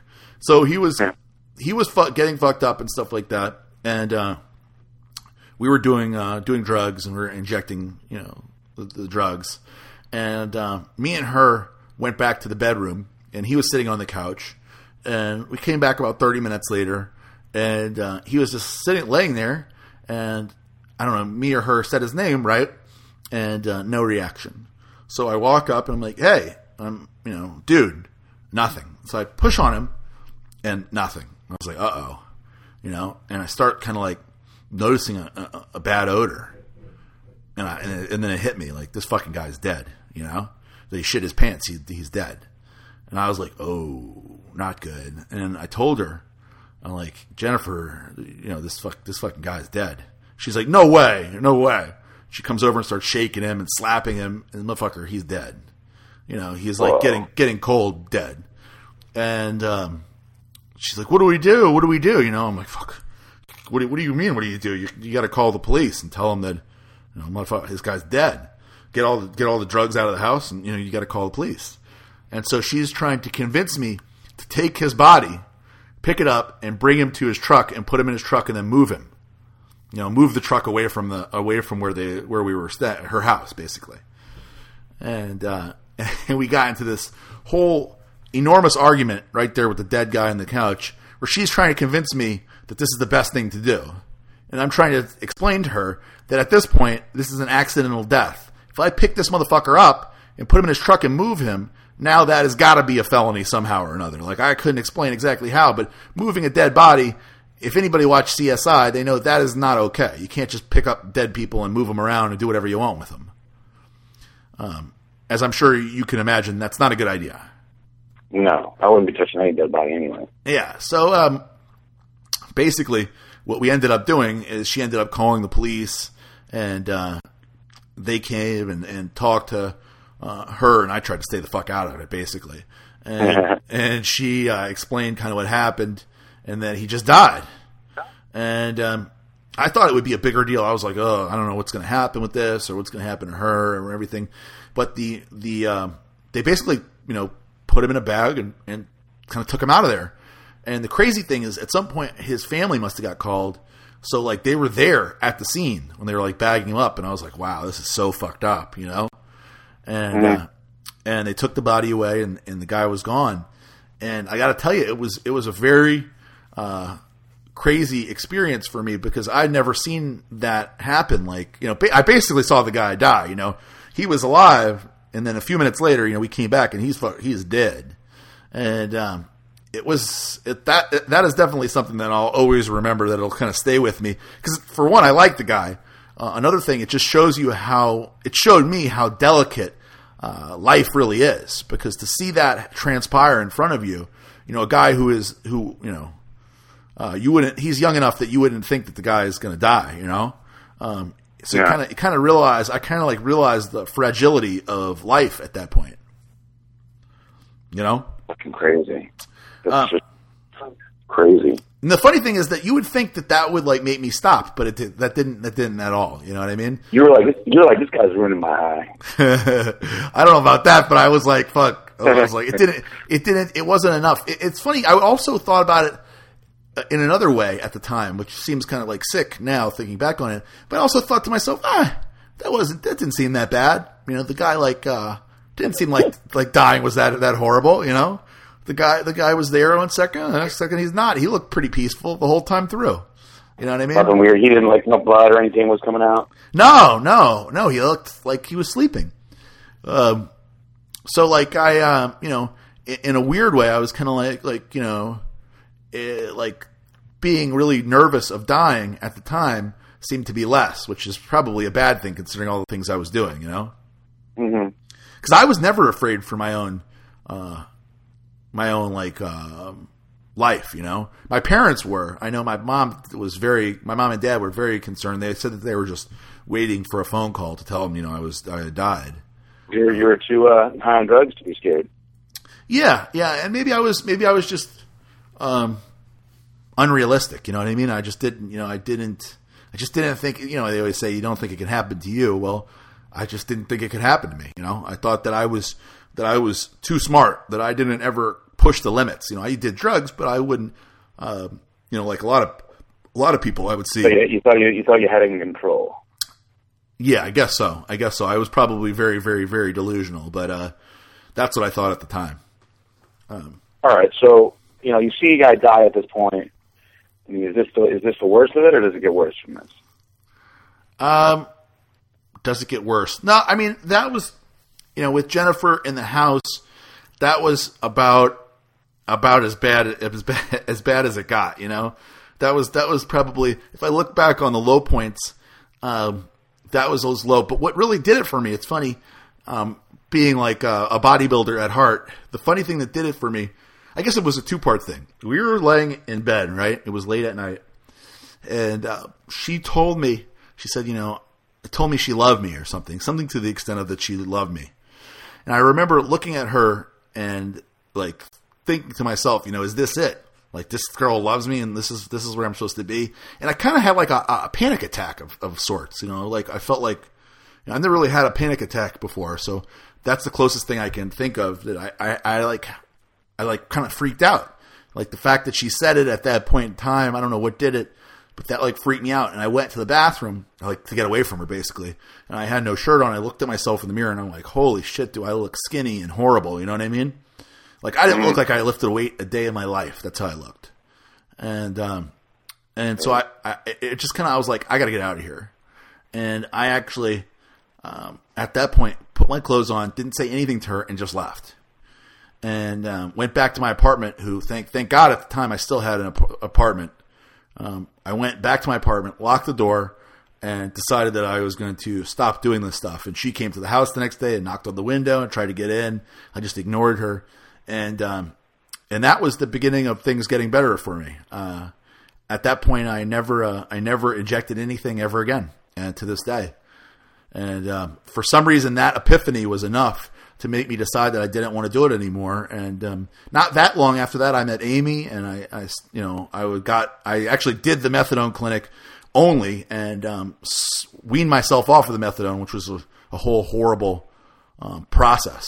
You know, because methadone is not easy to come off of at all. It actually gets in every cell of your body. So even though people take it to come off of heroin, in reality, methadone is a lot harder to get off of than heroin because the half-life is so long. And if you're taking it every day for months and months and years, getting off of it is a long, horrible process. Because, like, if you come off of heroin, you'll be really sick. Really, really, like, acutely sick for, like, 3 or 4 or even 5 days. But with methadone, when I came off at the very end, even though I was taking very, very little, I was sick for a month. Like, I felt like I had the flu for a month. So that's not a problem. And if you have a real job or like you've got kids to take care of or anything like that, that's something that most people could not deal with. How long were you in the methadone thing for? All in all, 3 years. 3 years. They were actually, methadone is such a business that the people that I was going to the clinic to see, they didn't want me to quit. Like when I was like wanting to wean off, they didn't want me to wean off because you pay them.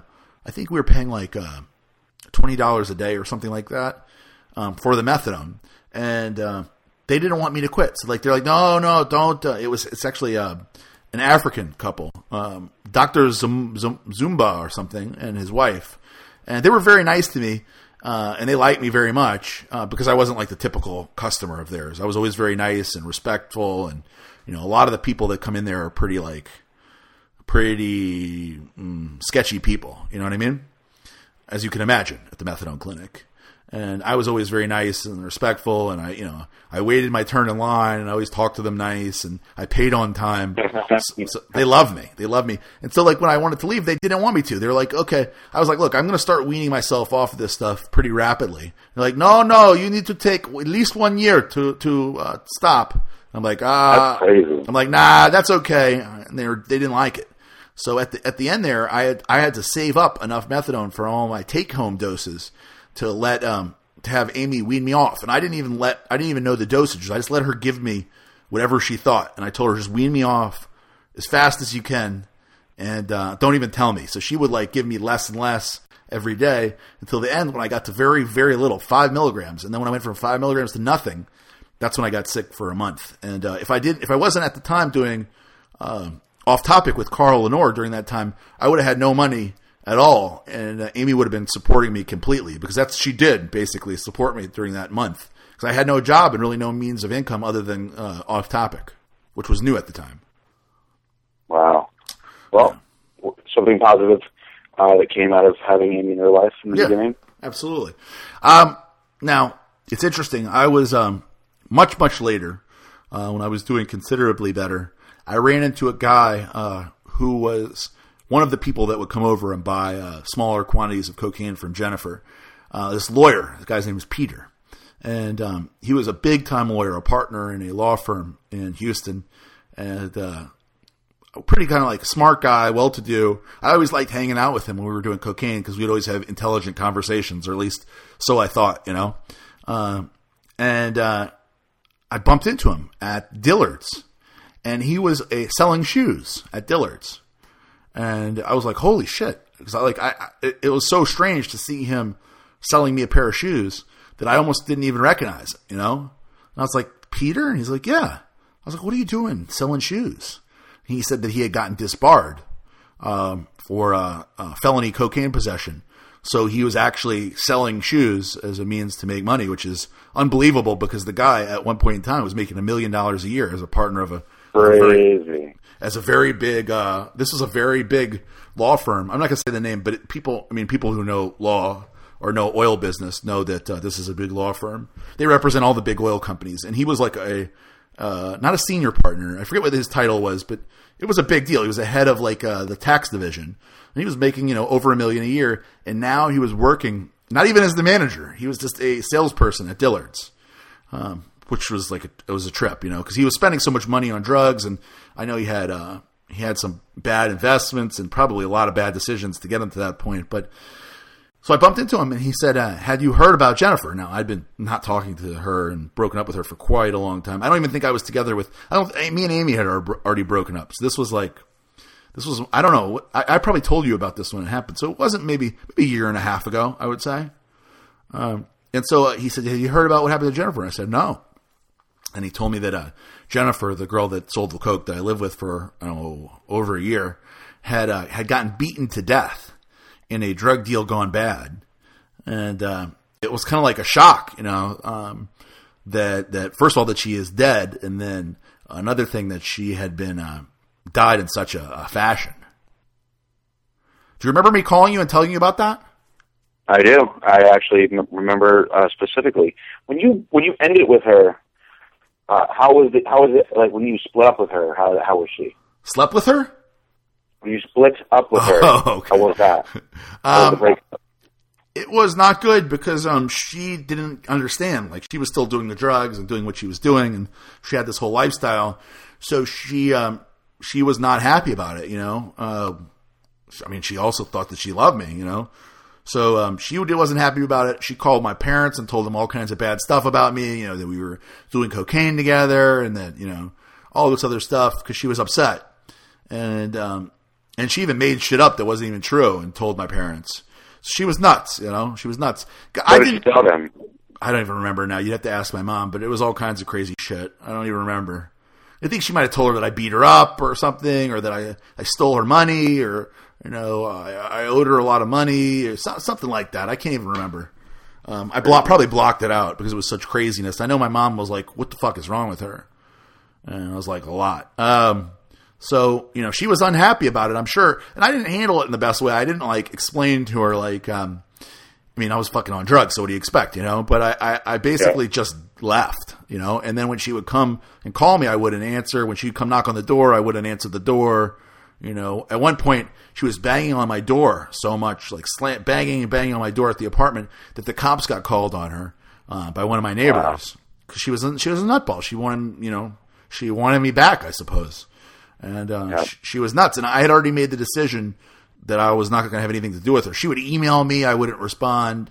And so, like, it's funny because even up when this happened and I found out she had died, I had still been getting emails from her every once in a while. Every few months, she would email me and be like, hey, how are you doing? I want to talk to you. You know, I'm doing better now. I'm not doing drugs anymore. You know, please call me. This is my number. No, just ignore her. Because, like, what good could possibly come of that, you know? So that was basically the bad end that came to Jennifer, and it was like, thankfully, you know, at that point my life was doing so much better that it was just who found her? What was it was in the papers and stuff like that. Nobody that you knew, like any friends or anything like that? No, I think that the police found her. I think somebody reported a dead body. Wow. You know, that could have been you if you were still with her. Yeah, I think that it probably would have been. I wouldn't have been. Did you ever think that to yourself? Of course. When I heard about it, I was like, wow, you know. I mean, in a way, you know, I was sorry for her, and I was especially sorry for her parents, because her parents really, you know, they were a lot like my parents. They tried to support her, and they knew what stuff was going on. They knew bad stuff was going on. I mean, look, the girl didn't have a job, right? Like, she's got no job. She lives in a very fancy place, drives an $80,000 Range Rover, you know, and she has no job. So what do her parents think that she's doing? You know, nothing good. Yeah. So it was sad to hear, but in a way, definitely, I was like, wow, you know, I got out just in time. Crazy. Just to sum up the little bit about how I got to here now. People know from listening to Off Topic, I got lucky and got hooked up with Carl. But the way that I did it was that somebody gave me advice. I was actually personal training at a wellness center, and one of the trainers I noticed this guy made so much money. You know, one of these trainers that are like that just have people constantly. He was charging $100 an hour, and he had people constantly. Like, he would be there at 6 a.m, and he would leave at 8 p.m, and he would have people literally straight through. And the guy drove a Porsche 911 Turbo, and I was at the same gym training people making like, I don't know, $25,000 a year, right? So I'm like, what is the difference between this guy and me? Because he didn't look particularly special, you know. I didn't watch how he trained people or anything, but so I asked him. I was like, man, what? Give me some tips. Like, how are you doing so good here when I'm doing, like, you know, pretty mediocre? And he said, man, do you love personal training people? He said, is this what you're passionate about? And I said, no. And he said, well, this is what I love. He said, I love doing this. Every day I get here at 6 a.m, I'm excited to be at work. And when I leave, I think about who I'm going to be training the next day. And I was like, wow. I was like, well, that's definitely not me. And he's like, okay. He's like, that's cool. He's like, there's nothing wrong with that. What you need to do is you need to figure out what you're passionate about and go home tonight and think about it. Think about what you really like doing. And then you need to figure out how you can make money doing that.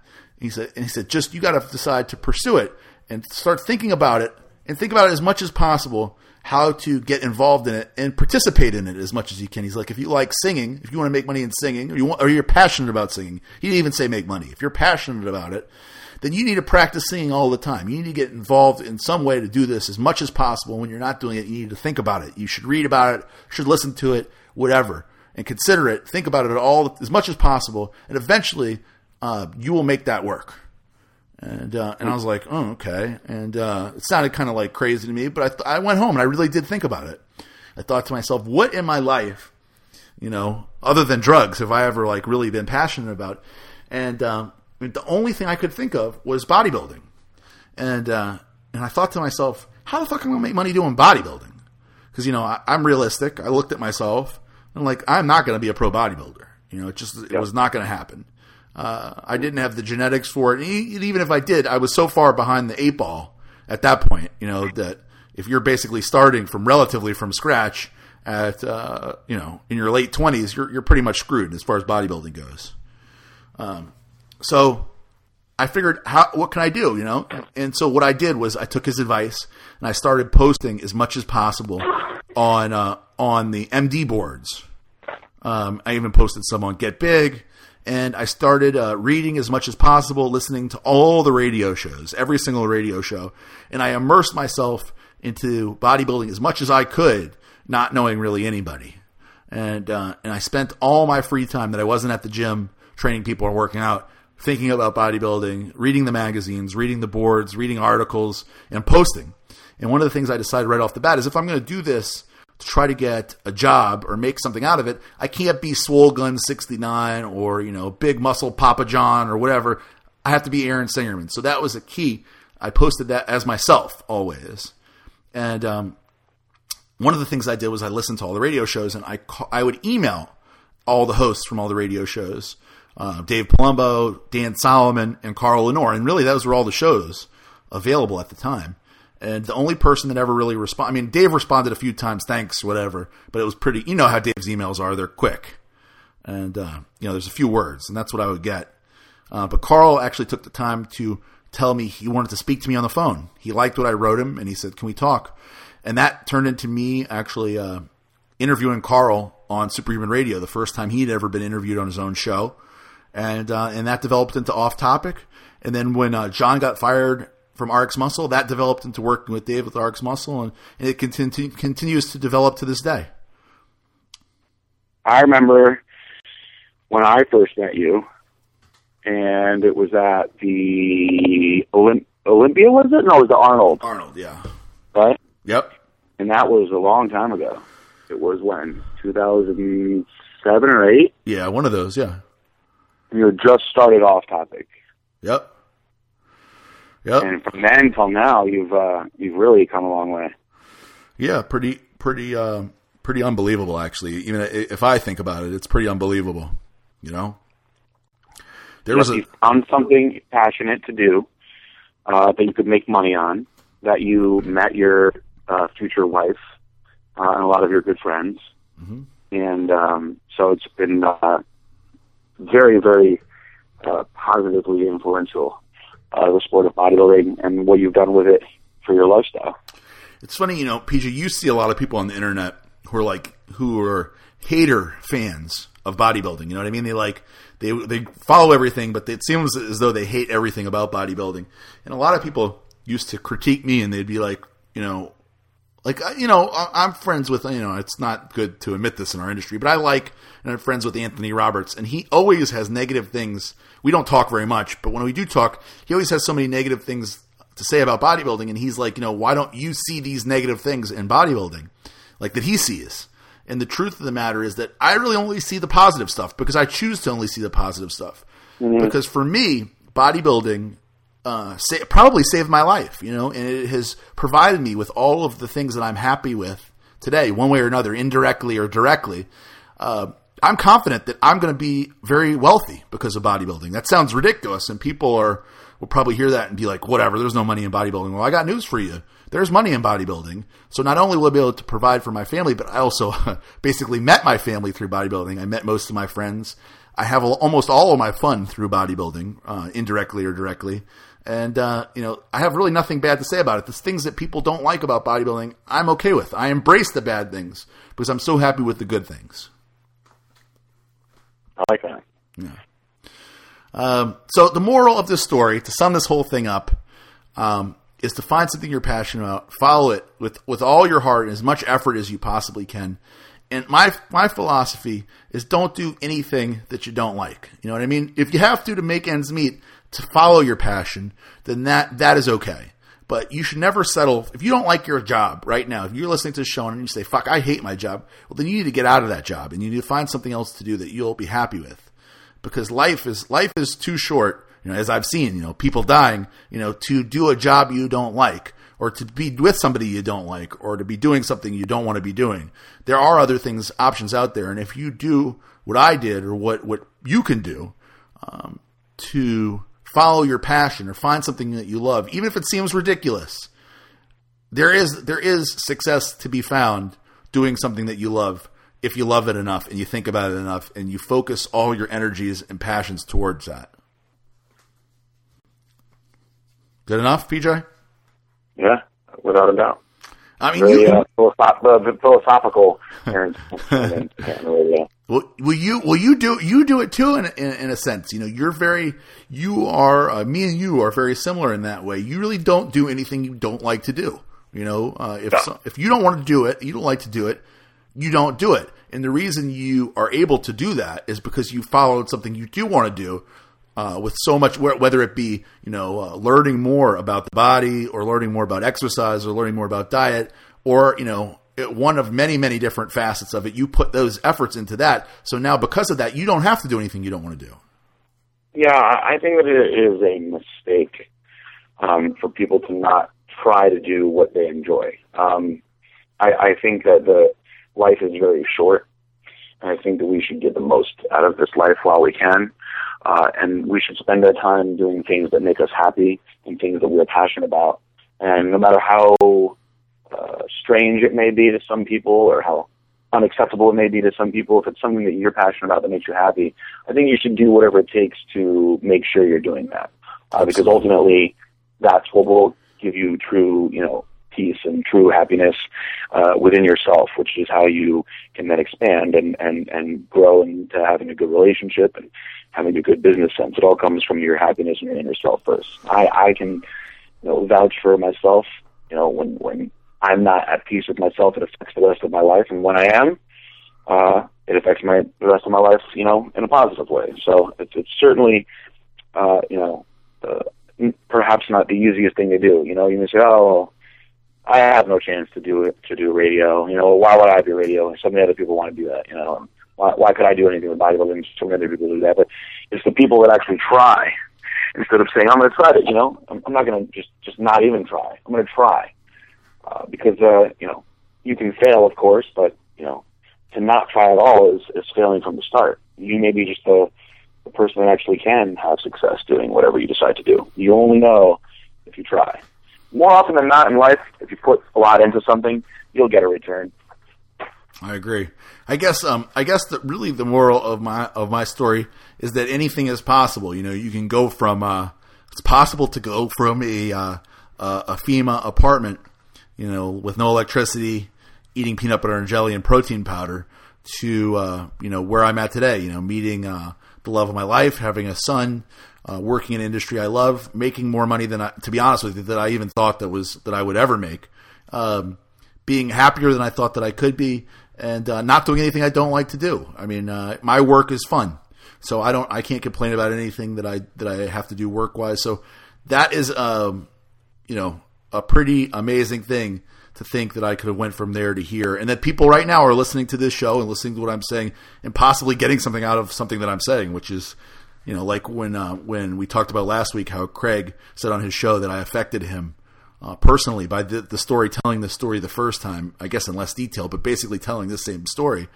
That is something that I never thought was possible, that I could affect somebody in a positive way, because the only I really affected people only in a negative way, myself, my parents, people around me. So that is pretty incredible. And isn't it great? Don't you feel so good when you hear stuff like that?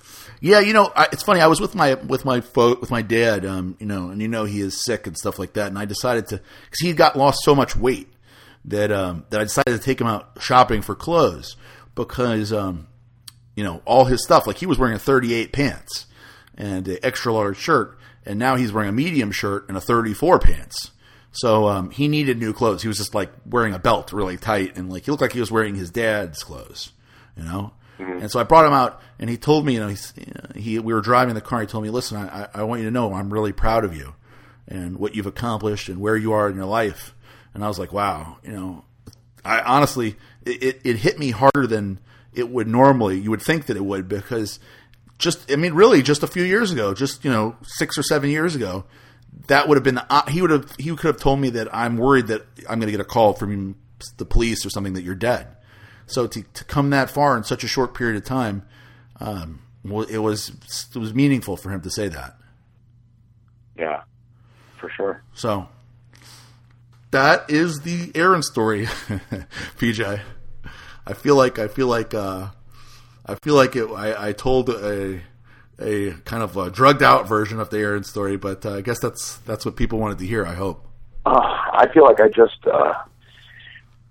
finished reading Homer's Iliad. Are you saying it was too long? Was my story too long? No. Two shows of it ends. Drug story is definitely not too long. But we got it out there now. It's done. No more drug story. It's going to be at least a few more years before I do the drug story again. I'll just direct everybody to this. Yeah. On a lighter note, I responded finally after that. I like how I can have like 18-year-old kids calling me a pussy and stuff on Twitter for not measuring my arms in response to a video, and I responded to it, and where is the video? I'm sorry, I have not edited it yet. I've got so much stuff to do. I'm going to edit it for you. I did some videos for Envision that I had to edit, and then I just did a Iron Asylum video for RX with your client, actually, Mark Andrade, and I had to do another Iron Asylum video that I shot for Dave. So your arm video is coming up. Plus, I also shot the video I need to edit of Darielle and me finding out that we have a boy, which will be an interesting video because I videoed that. I videoed the whole process. At first, she was like, "You cannot put this on the internet," and I showed it to her, and it was so good, like it was like emotional that she was like, "Okay, you can put it up." Yeah. So it took. She's been telling me that she doesn't want any more of our private life put on video, and so I'm kind of like, "What can I do?" She's like, she seems pretty adamant about it. So I was happy that she relented. So I've got a lot to edit. Yours is not taking that much time. I just need to put the intro in it. I need to put the titling and put some kind of music in part of it, and then we'll be ready to roll. I'm going to try to do it tonight. Oh, fuck. It's 3 a.m. I don't know. I might not do it tonight. It's understandable. It's late. All right, PJ. You got to find us some music, and we're done. I got to get up and pick Dave up I got to get up about 4 hours. Great. Yeah, I have a great song for the end of the show. I need to brainstorm a good song to lead us into, the intense cocaine story. But I'll come up with something in a couple of minutes, and I'll have that for you in a matter of minutes, I promise. All right, excellent. That is the end of another episode of Iron Empire Radio. We will be back next week on Thursday. Recording on Wednesday, up on Thursday. That's the plan, at least. All righty. Bye-bye, PJ. Take it easy.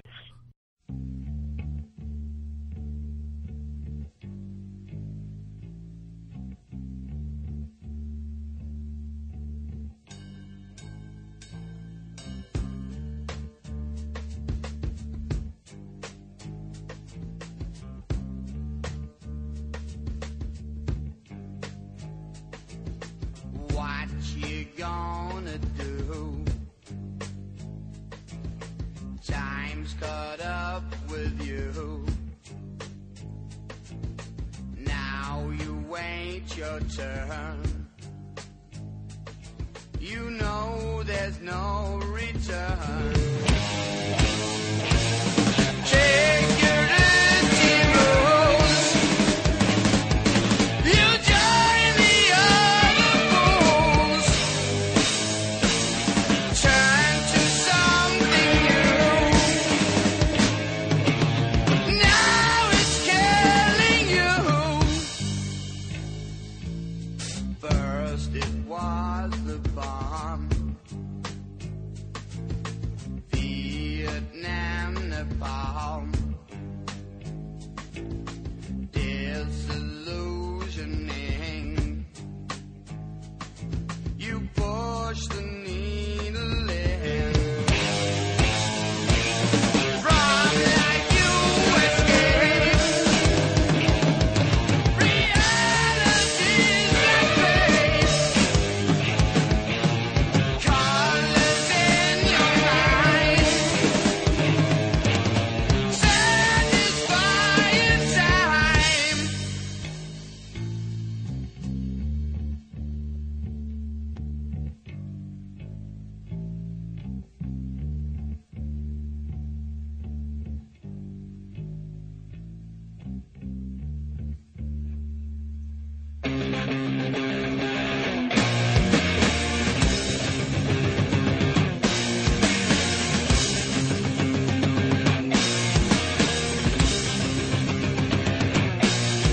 Well, you know you must be blind to do something like this.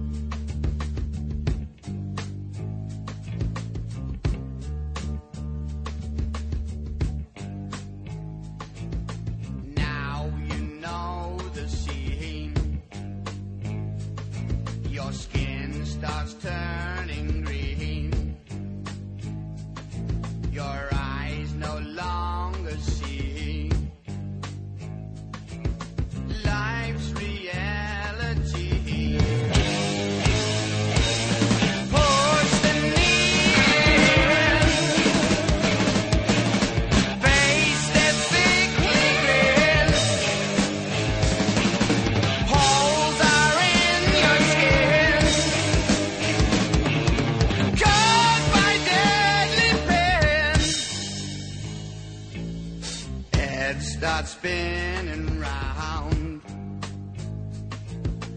Fall down to the ground.